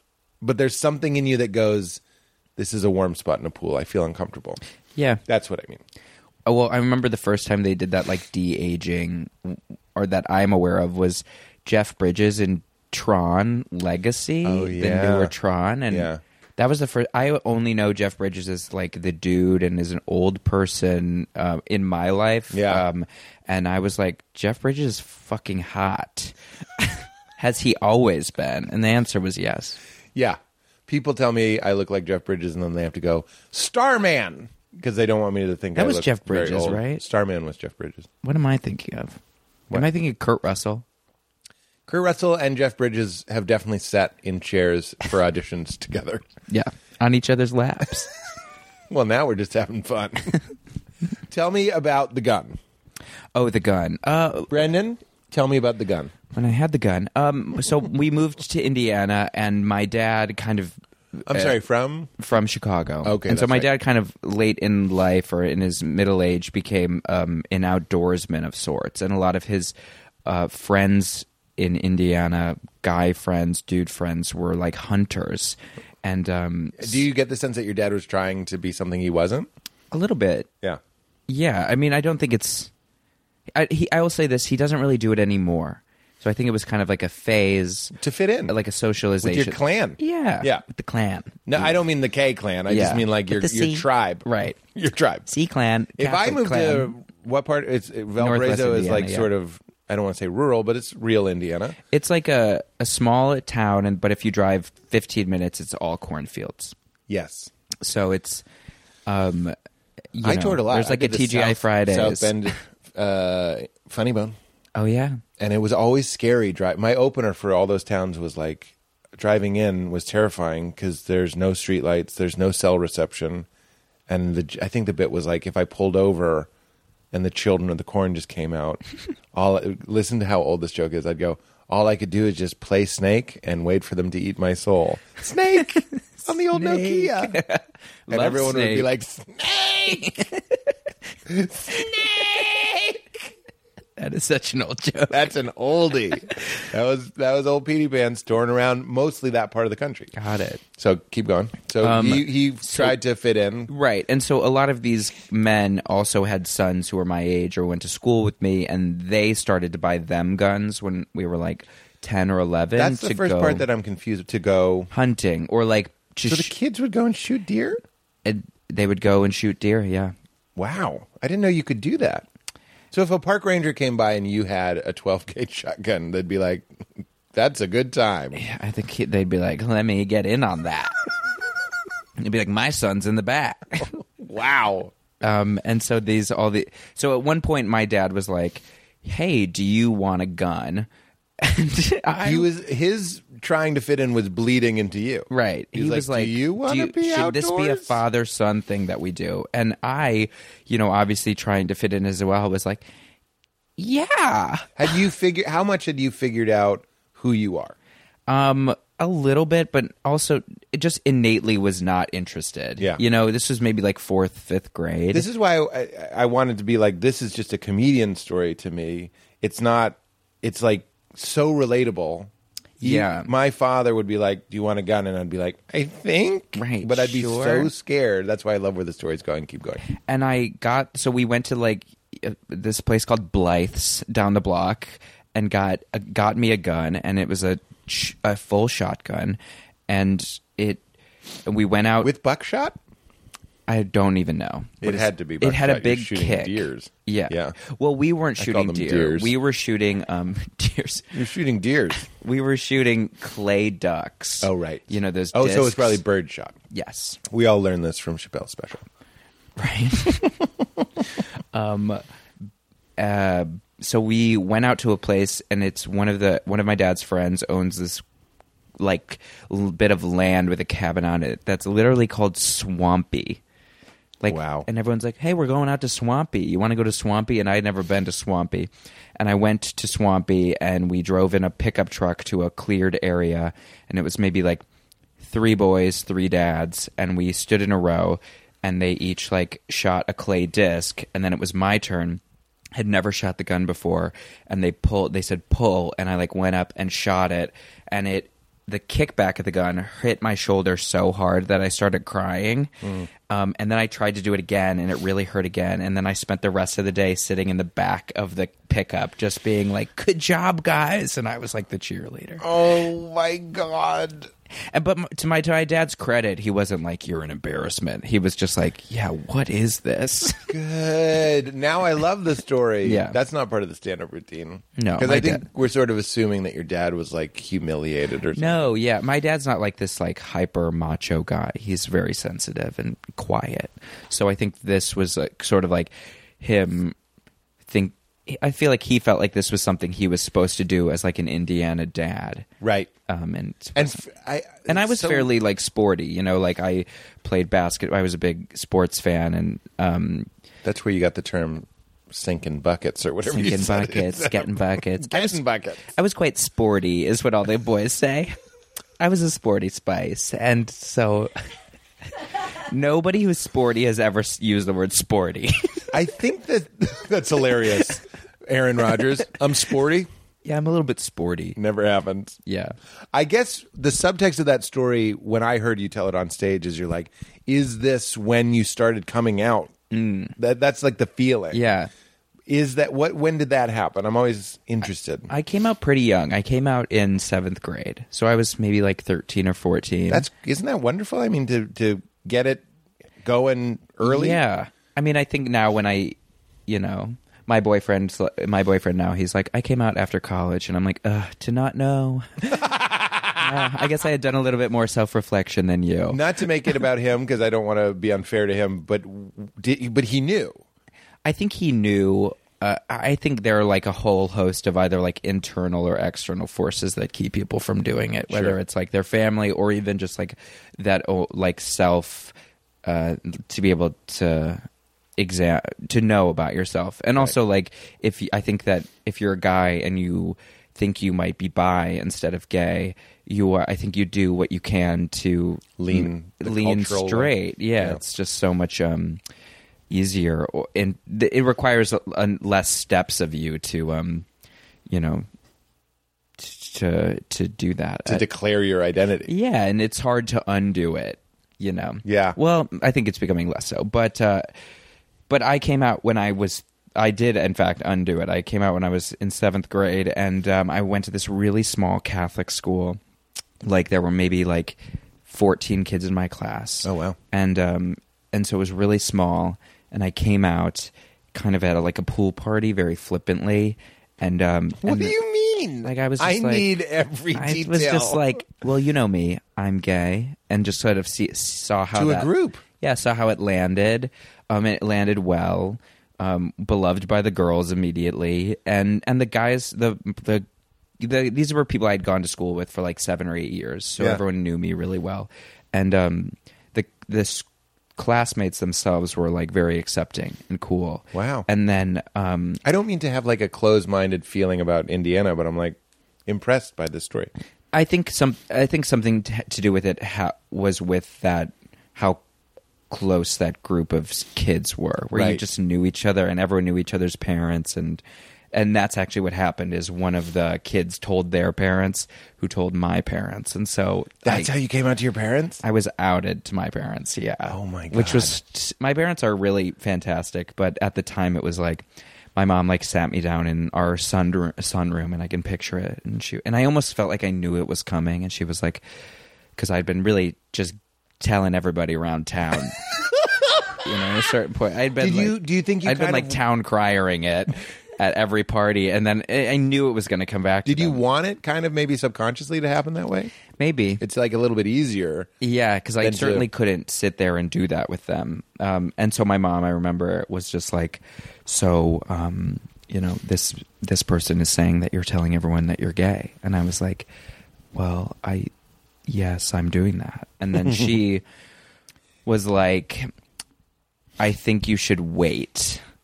And I think now this is, you know, the early 2000s, and I think now maybe she would have been like, well, let's talk about how to make this a good situation for you. But I think at the time she was so afraid of, you know, of how my life would turn out, or what if I was wrong, or I had never made out with a girl or a guy. I had never kissed anybody, so I think it was coming from a place of like fear and love, but she was like, you should stop telling people that and tell people that you're not. And so that's what I basically went to school the next day and had to be like, JK.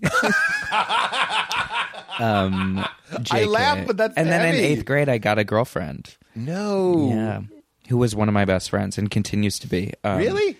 Yeah. Name drop. Kelly. Kelly. Are you out there? My girlfriend, Kelly. OMG. She'll probably be like, we were never official. But yeah, she was my girlfriend, and then I came out again in high school. In an attempt to understand, I've heard the stereotype that like all kids are sort of everything. You know what I mean?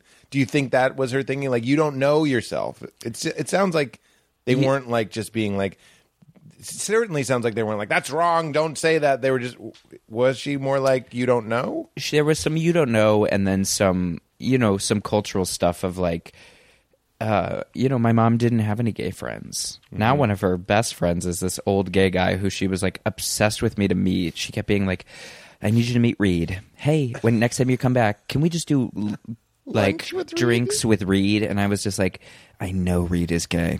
She didn't say it. She just kept being like, he's an interior designer.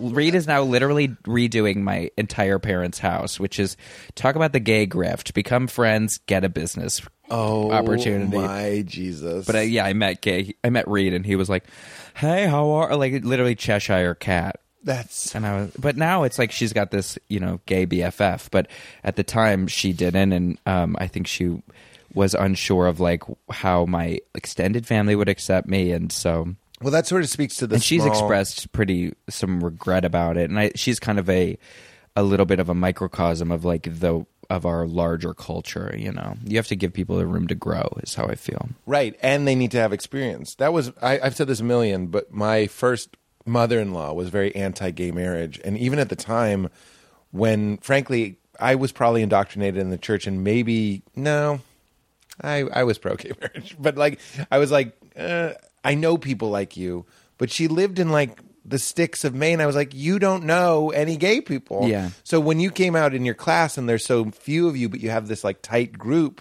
and then one of you's gay, the communal aspect of that being easy is so clear to me. Just like what you're saying in the bigger, if your mother had a gay friend, it would have been different. Completely. Yeah. Yeah. But it is weird that so many people are making beliefs on things that they've never met a gay person, they've never met a trans person, whatever it might be, and we're just going around being like, ah! Yeah. My mom is she's one of my favorite people, but when I was back home for Thanksgiving, she basically explained the AIDS quilt to me. Oh my because God. Reed talked her through basically his experience with the AIDS crisis, because he was in the thick of it and in Chicago. And so basically my mom was like, and then there's the AIDS quilt, and it was just an epidemic, and nobody did anything. And I was like, Mom, I know about the AIDS crisis. She was like, and have you seen this movie? And I was like, yes, I saw that movie 10 years ago. I've seen every single movie about AIDS. I've seen every play about AIDS. I've seen every bit of media that has anything to do with HIV. I have seen it. Like, wait, when did she try to explain it to you? This past November. Oh, I'm sorry. I thought this was when you were a kid. This was a month ago. A month ago, my mom was like, well, and the AIDS quilt. And I was like, I have seen it. I'm on it. I sewed it, bitch. That's ready for the stage. That's ready to go. That was a gift. Yeah, I should do that. What did the JK feel like? Was that hard? The JK was really hard. Yeah. The JK was like then all of 8th grade was this weird thing of like this ghost chasing me of like, so didn't you say you were gay last year? And it was like, no. Because they probably they were knew like, it was your truth. Yeah, and they were like, what's, I'm eating. Quick snack mom. Tell me more about that. Right. So talk to me about coming out. I'm going to eat a snack.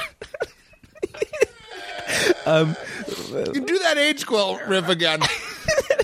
But then after 8th grade, I went to this big public high school where it was like 600 kids per class. And so I basically like drifted into more of like a anonymity in a nice way. Yes. Wonderful. Love it. And was kind of able to be to take some of the pressure off of that sense of like being in a small fishbowl. And then I was did drama and theater and stuff like that. And then there was a whole moment where it's like he's out but he's not talking about it. And then I came out, and then I went to theater camp at Northwestern actually after my junior year, and got my first boyfriend. So hey. Wherever you also are. named Kelly. Right? Kelly with a Y. I love him Irish. So, I have food in my mouth. I'll do it from over here. When did performing come in? Because you're so funny. I think you're so fucking funny. Thanks. The first time I saw you, Val was with me. We talked about it for weeks. That was at the Vulture Fest one. And it was right? like That a so bad fun. show. No offense to the Vulture show, but it was like kind of like a weird... Well, it was vibe. you were doing like crashing interviews, and then we were doing it was like a mashup. That's right. That's what made it weird. Yeah, And I remember the venue being a little bit... that basement in the Roosevelt. And the crowd was too comfortable. They were seated in very cushy chairs. Yeah, it was like a screening room almost. And then you went up, and people were doing fine. But then you went up and you like did this thing that I just couldn't believe somebody as young as you are and whatever. I was just impressed. You did something that was very like, I don't care. There was like a very like in the funny way. It's not funny to be nervous. It's not funny to be like, this is the Vulture Fest, I'm afraid. Yeah. And you went up and you just like, I remember your physicality. You were moving around and like just in this way that I was like, this kid is not afraid. And I got the feeling that a lot of people on the show were like, there's industry here. This is an LA Vulture show. Yeah. And it locked some people up. And then you went up and literally like were using the space and showing your fearlessness, and I was like really blown away. And that's when I wanted to have you on the podcast, actually. Well, I think that I was in a really good spot in the lineup. I was like 4th, which was great. And then you had just done a whole riff about Louis. And I just came up right after and was like, "It's me, the new Louis." And then the audience, I did improv before stand up forever. And so it's like, that's element of it. Just try to start whenever you can get an audience to believe that you are in the room. Yeah. And spontaneous, then they're like way more with you. That you are funny. You're not saying funny things. You're a funny person. Yeah. I was just talking to Katie, the other Katie in our lives, our nanny, who's so funny. So funny. You know Katie Fishel? Yeah. She's Sam's sister. She's incredible.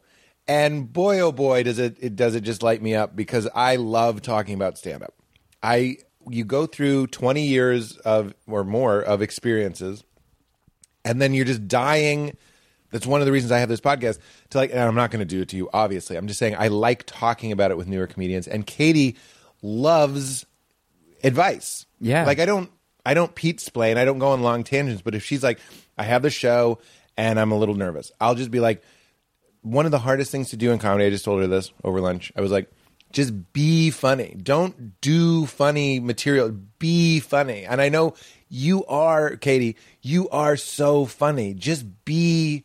It sounds so basic. Yeah. It's actually what Ram Dass, that's who that is. Ram Dass is this teacher of mine. Yeah. He said that to me as well, which is really funny because he's not a comedian, but he was like, people hate when someone's doing confidence. Like, don't try to just be confident. Just merge into your nature. Yeah. And Katie's so funny. I was like, basically I was giving her the advice to do what you did, which is like, just go up and be like, fuck it, I'm funny. And even if they're not with it, that's on them.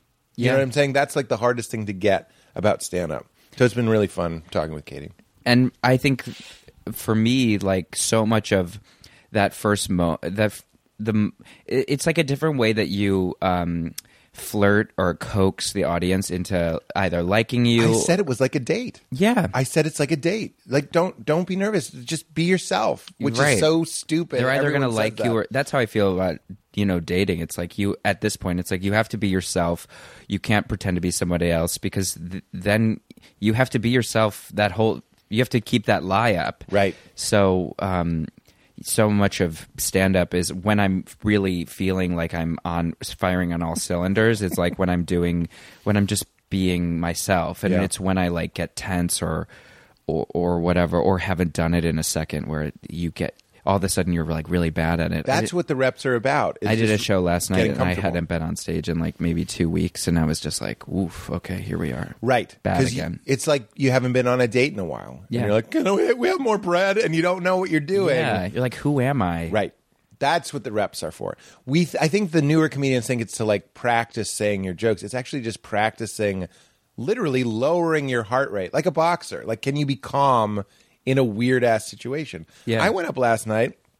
Again, I've been doing it 20 years, and I'm standing backstage at the store, and I noticed that my heart was jacked, and I wasn't nervous. I'm being real. Like, of course I would tell you if I was nervous. I just noticed that my body was nervous, and I was like, that's the whole thing, is keeping your mind calm while your body's like, we can't do this. Yeah. Bail. And you go, cancel. I'm in charge. Cancel.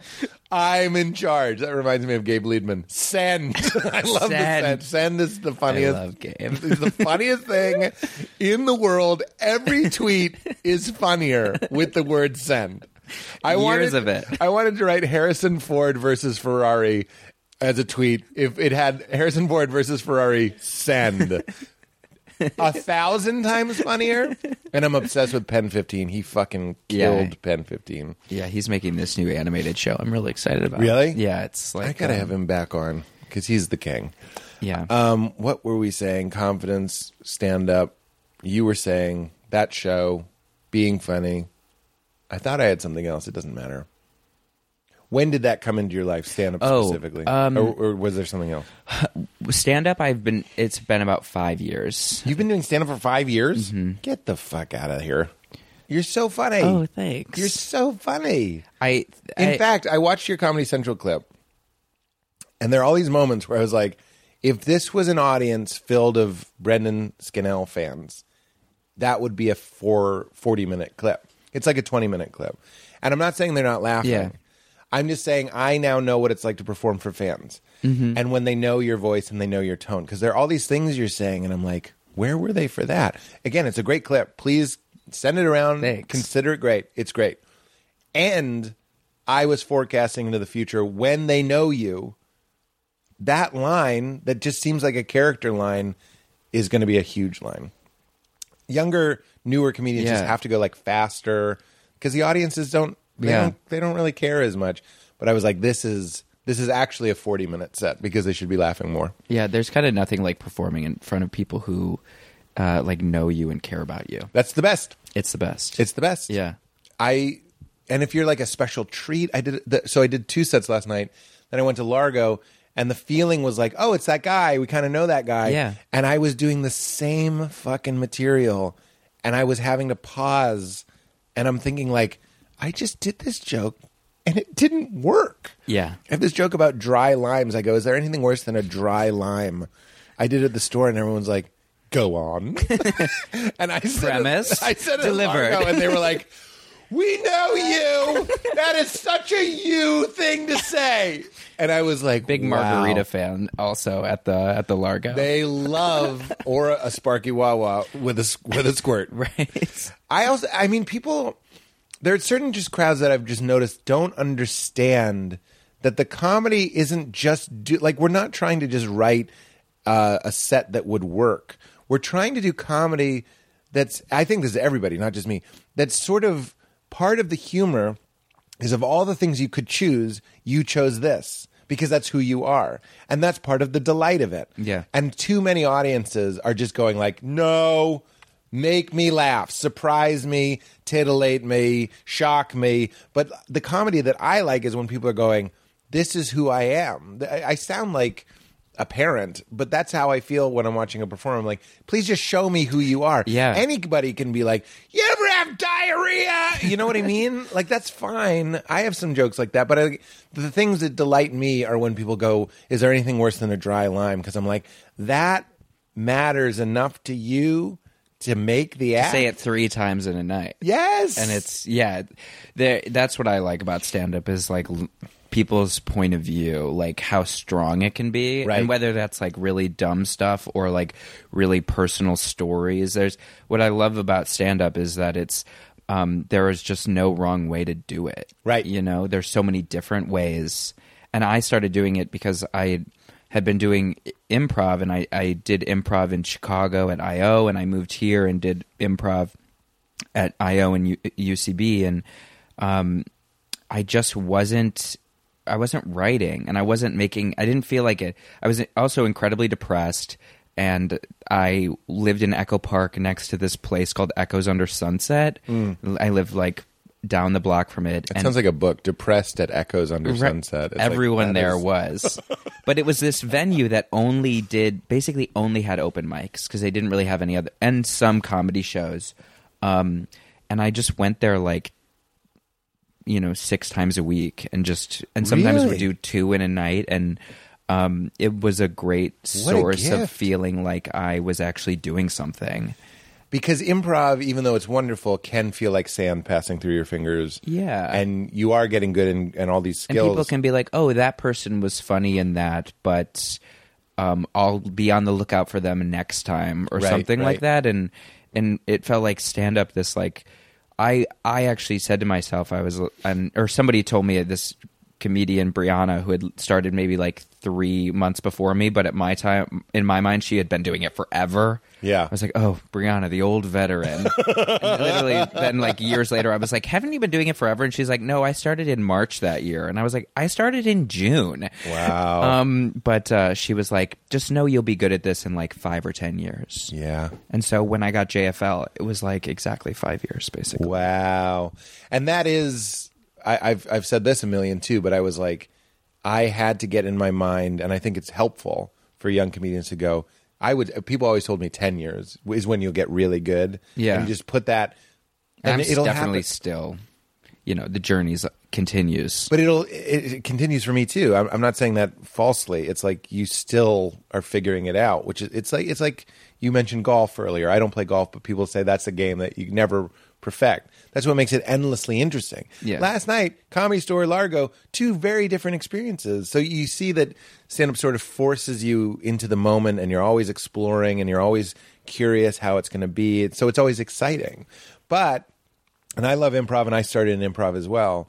When I started doing stand-up, I was like, there's no better feeling than feeling like you're sharpening a sword as opposed to doing Tai Chi.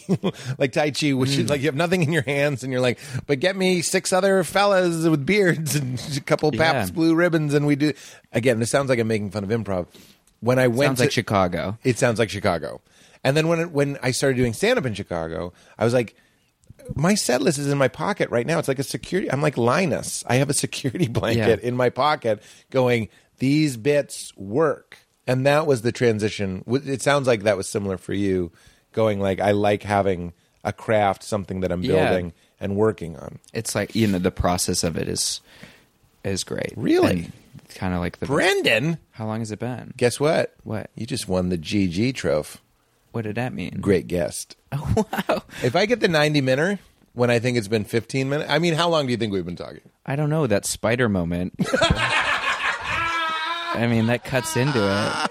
When you threw the juice on the wall. I know. It feels like it's clean. It's clean. I wouldn't say 90 minutes. This has gone very fast for me. Keep going. You were done.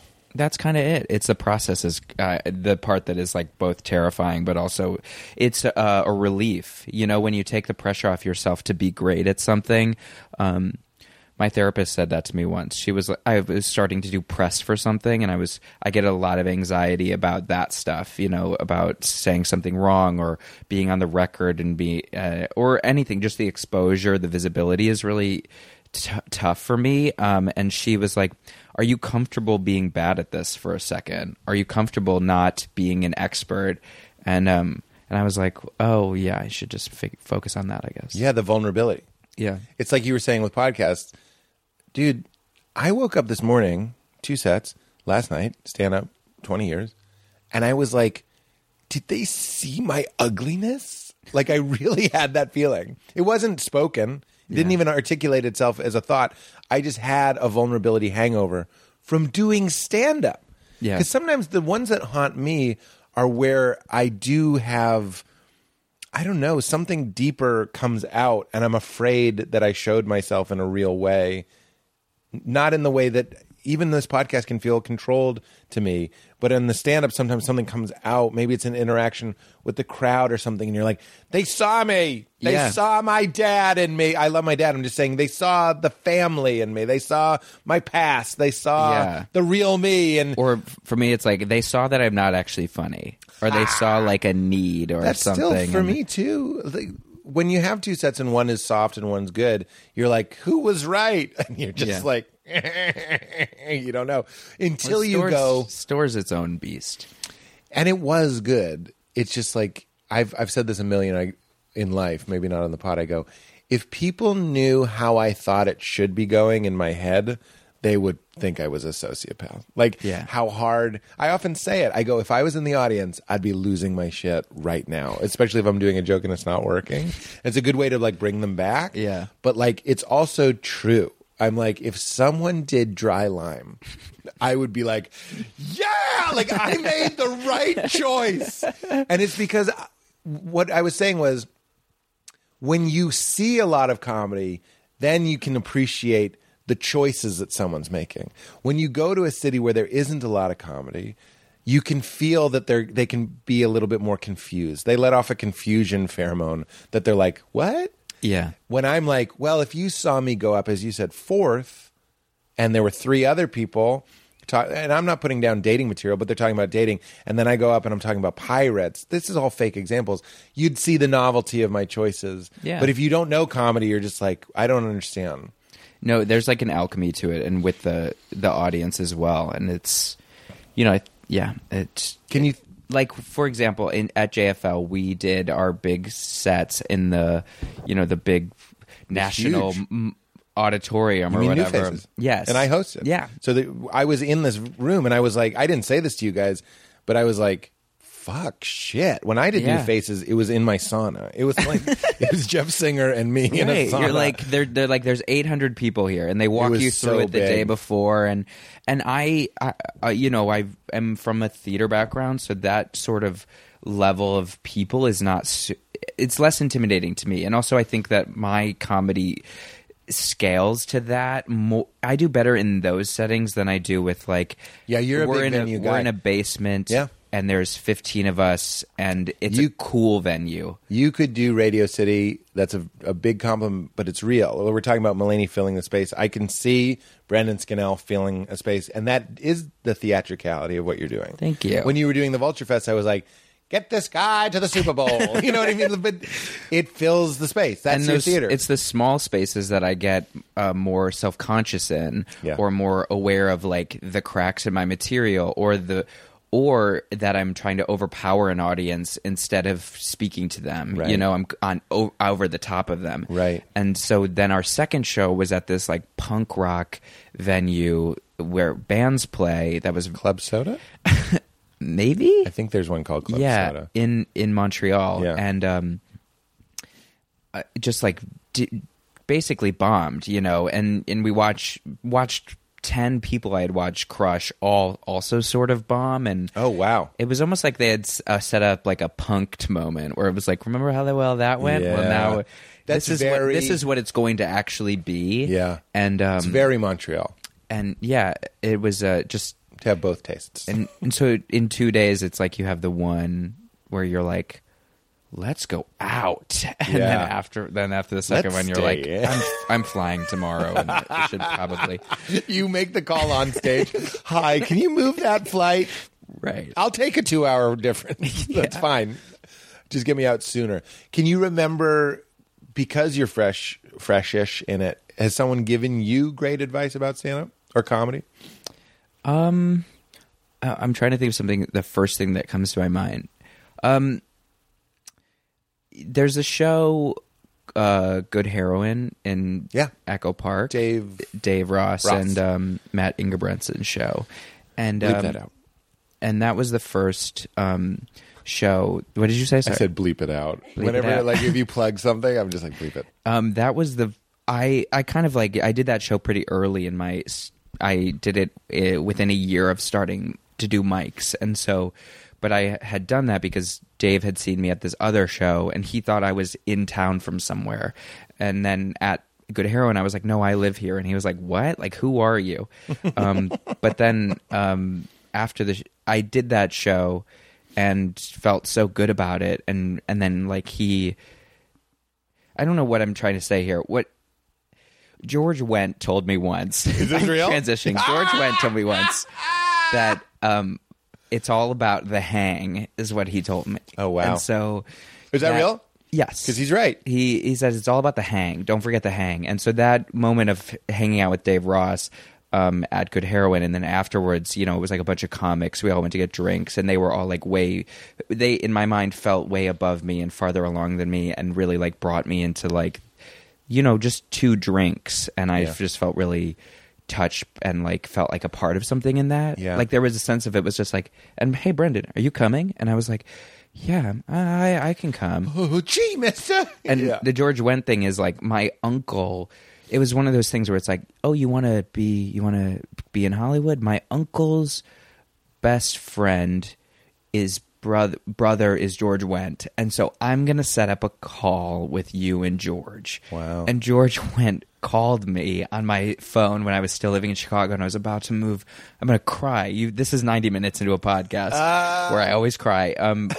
George Wendt called me, and he was just like, so, you know, what do you want to do? And I was like, I want to do comedy. And he was just like, just remember, like, the most important part is the hang. Wow. And it was like, that's where all the both the connections happen, but also like the friendships, and also the way you like learn from comics, and then those comics help your set get better is by like having friends who are comics. And it'll keep you from being depressed. Hopefully, I'm sure it's depressed some people that the hang has been not what they wanted. I'm sure. Yeah. But like for me, that's what Aisling B was saying. She was like, when I'm low and I'm hanging with comics in a green room, and I'm like, fucking A, that's totally right. And as someone who's cast something now, the number of times where you're like, I saw that guy, it's like fucking nuts. Yeah. Like just somebody was nice and funny and you're hanging out. Everybody's just a person and you stay in their consciousness a little bit. That's why it can be tricky to not be in a city where all of us are.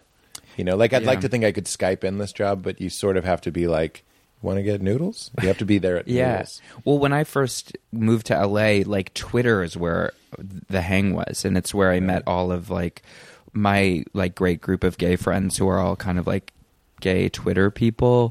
That's how I met them. Like I made like a YouTube video, and somebody who had been following me because I followed them retweeted it, and then the next day somebody was like, hey, we're going to Akbar if you want to come. And now it's like I had like a gift exchange with them last night, and it's been like 6 years. OMG. I know. I love your friends. open heart. It's beautiful. I really struggle with it. Where like with your open heart?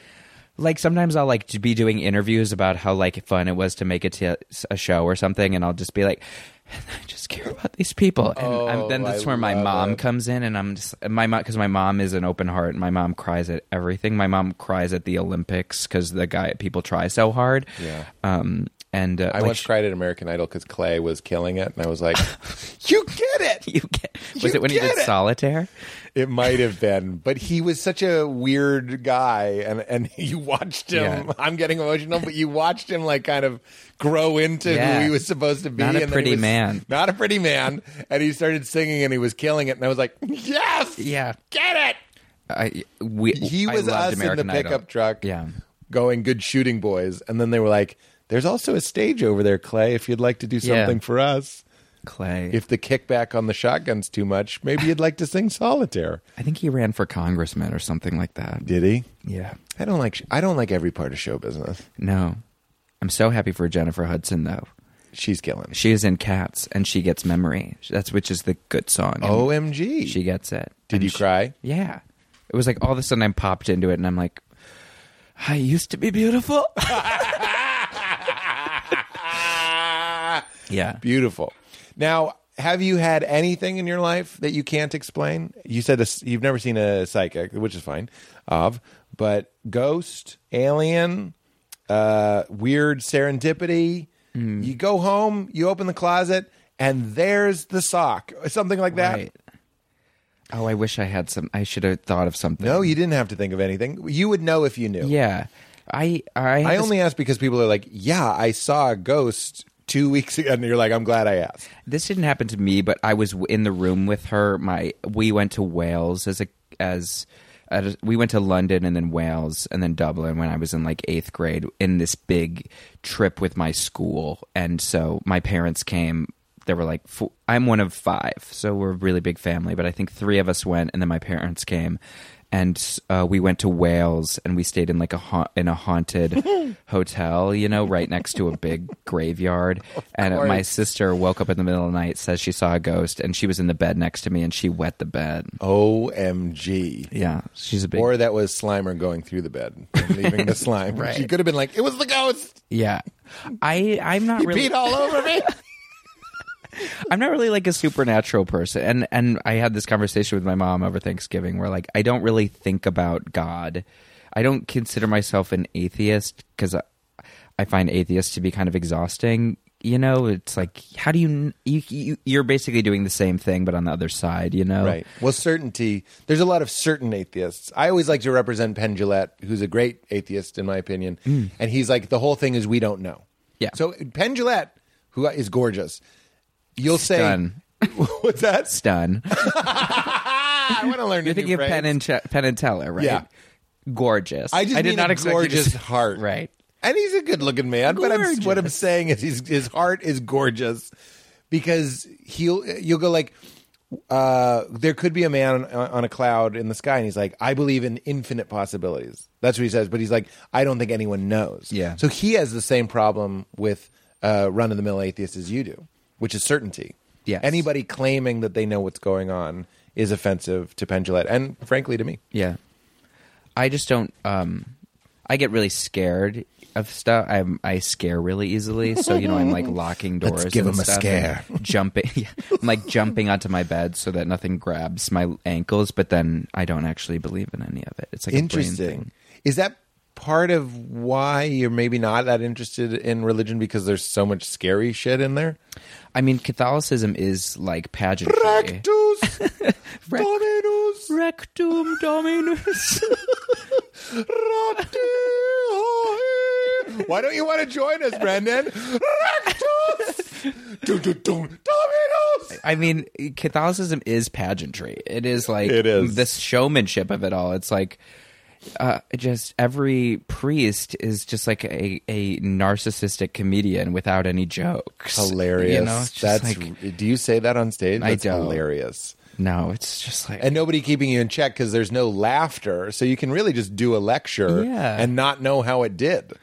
yes, Because in everyone's your just heart, like, you're like, "That was amazing, You were amazing. and everyone was like, You're the "Ooh." shepherd. Well, Catholicism, You're unlike the shepherd. so there's like a pyramid of a lot of Christianity where it's like you have the shepherd and then the flock, and the flock has no checks on the shepherd, and Yeah. so there's this sort of like speaks directly to God's like, or speaks to the Pope who speaks Yeah. directly to Yeah. God, that it makes it really undemocratic. Yeah. And so My church had a board of elders where if the pastor said something that they didn't agree with, that's great. you would have to answer to it. It is great until the board of elders wants you to be homophobic, which is what Right. happens. Yeah. I get the feeling that the pastor at the church I grew up in, like, I actually have this secret feeling about a lot of people that are, I don't know why, maybe it's just a fun fantasy for me, that they're more woke than they appear. That's just the fun thing that I like to believe. That I'm like, if anybody is doing that much time praying and being quiet, as I hope they are, they know that God's love is the most, or whatever you want to call it, is so liberal. But then they sometimes have a board of elders going like, yeah, but a man and a man has sex and there's no baby. So, Yeah. And then he has to be like, all right. So I what I'm saying is I give them the benefit of the doubt Yeah. sometimes. And yet it still sucks because people Yeah. feel unwelcome in a church. Well, I think a big component of what every priest I think should feel is probably doubt, just like constant doubt of, because I imagine in that position, obviously so many of them are trash bag abusers, but say you're head of any sort of congregation, I imagine that comes with an immense amount of like pressure, and if you are like a good person with like a soft heart, you are giving people advice on their marriages, on their careers, on you're hearing sins they did, and trying to console them. And so that's the most empathetic view of a priest I could have, because the other side is like that they're Trash bag. a raging narcissist who are operating a cover up. But you said totally, and you said doubt. I've gotten into later in life Thomas Merton, who was I forget his sect. Oh, it's Trappist. Doesn't matter. He said, It sounds like music. yeah, he's a Trappist. It's like Skrillex, but it's more chanting. He said faith without doubt is absolutely worthless. He's like, it's not the opposite of faith. It's like the most essential activating component is to go like, what the fuck am I talking about? Like, I don't know what I'm talking about. Yeah. And then you sort of swing back into a moment of thoughtless, and I mean without thinking, equanimity, where you're just sort of like, I think this is all okay. And then you go back going like, I'm a piece of shit on a toilet paper on a garbage barge. I don't know what's happening. Yeah. I mean, people are searching for meaning. So sometimes when like comedians are doing bits that are like, there's different types of, how could God exist type bits. Yeah. I buy into them less than like how crazy are the systems that we operate that belief within. Oh yeah, the systems are more like, rife. Yes, and they're so silly, and like there's so many hats. Because God being an attempt to understand something that's ultimately pretty ununderstandable is fine. It's just like a car you get in to drive around and go like, I think I'm getting a better look at this. But when you look at the church itself, or like, I don't really believe in astrology, but I'm so sick of stand-up bits that are like, my girlfriend's into astrology. That's like, I'm like, I need a different take on this. Yeah, I need too. like, my girlfriend's into astrology, so I decided to get really into it to see how it made me feel. Yeah. And I discovered either that it's bullshit, because here's why, or that I discovered secretly loved it. that I am an Aries because. Yeah. And I'm more interested in that than I'm interested in like. Well, It's just the I completely simplest. agree. I'm not interested in always the simplest take. I'm so happy that you're out there doing stand-up because that's exactly what I want. That's exactly what I want. I'm so tired of just the most obvious thing being the thing. And it's so much more interesting as art to go like, that's what that made me feel or whatever. Yeah. And it's I think more vulnerable. I think also like it depends where you're coming up, right? If you're coming up in the east side of Los Angeles, like audiences are jaded and intelligent in certain ways. A lot of dummies around, but they're not. They've seen the first take, so they are that's looking right. for the second take. That's right. But then you can get into a really deep rut where you're like, I'm doing the sixth take, and then you go to Indiana, and they're like, hey, we would have loved the second take, Yeah. because you've done too many Brendan. steps, and we can't see where you did those. You're going to be just fine. Not that that's the point of the show, but like it makes me happy that you're out there. I'm so glad. What a great We're thing. out there. What a great thing. No, there's a lot of I'm touched that there's a lot of people like you. There's a lot of people that aren't like you though. When I go to a club and I'm just like, Jesus fucking Christ, what is going on here? We need the second take. Do the second take. That's great stand-up advice. Yeah. Do the second take. So no formal feelings about God. What about the afterlife? Anything? Well, I think we're all reborn as a new cat. Jellicoe cat. Angelical Houston. You cat. just want to be Jennifer Hudson. That's I do. heaven. Yeah, she if you does come get back. sent away in a hot air balloon. Spoiler. Ooh. I don't know. I don't think about it that much. But I also have been spared. Both my parents are still alive, and so that sort of like existential question of like Hasn't been brought to your what door. happens. Like Yeah, a cat bringing a dead mouse. yeah, I've kind of like been very lucky. Yeah, Where I know what feel you like mean. people go towards that question when they're faced with it. Yeah, that's true. Today, I'm like, what a dumb topic, because we're here and this is happening. That's what I like. One of my favorite things, quotes about God, it's not Thomas Merton, but it's the quote that got Thomas Merton back into the church, is that God is not a being. God is being itself. So this is God. God is a word for whatever the fuck is happening here. And then when you start getting into the narcissism of what's going to happen to me when I die, that really is a narcissistic trip. Instead of what I like about astrology is that it considers the universe as one thing.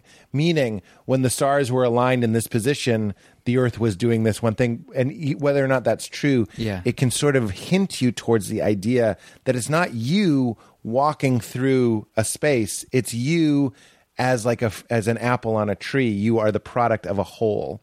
And that's what I like about Yeah. astrology. Is you're saying the Earth and the universe at this time was doing this sort of thing for that moment. And there's a lawfulness to it. And that's what Taoism is. That's what a lot of things are. Yeah. Hinduism, it's just saying like, wake up. It's not about you. It's one thing thinging itself. Relax. It's all in the game. That's what I had with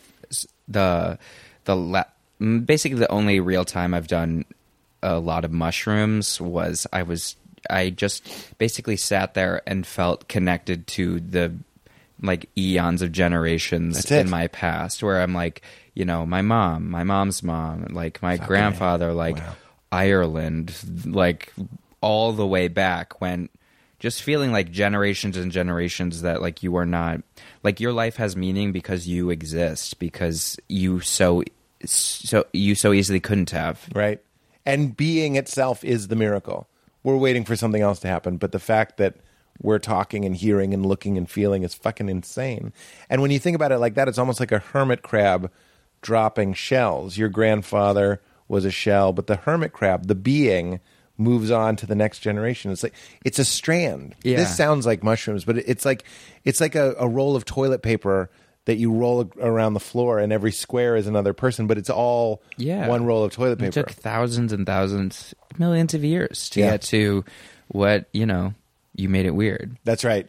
And the real trip is it's not just your roll of toilet paper. The whole thing is one big paper towel roll. And I think a narcissist can see that and be like, so how do I make as many tendrils going forward?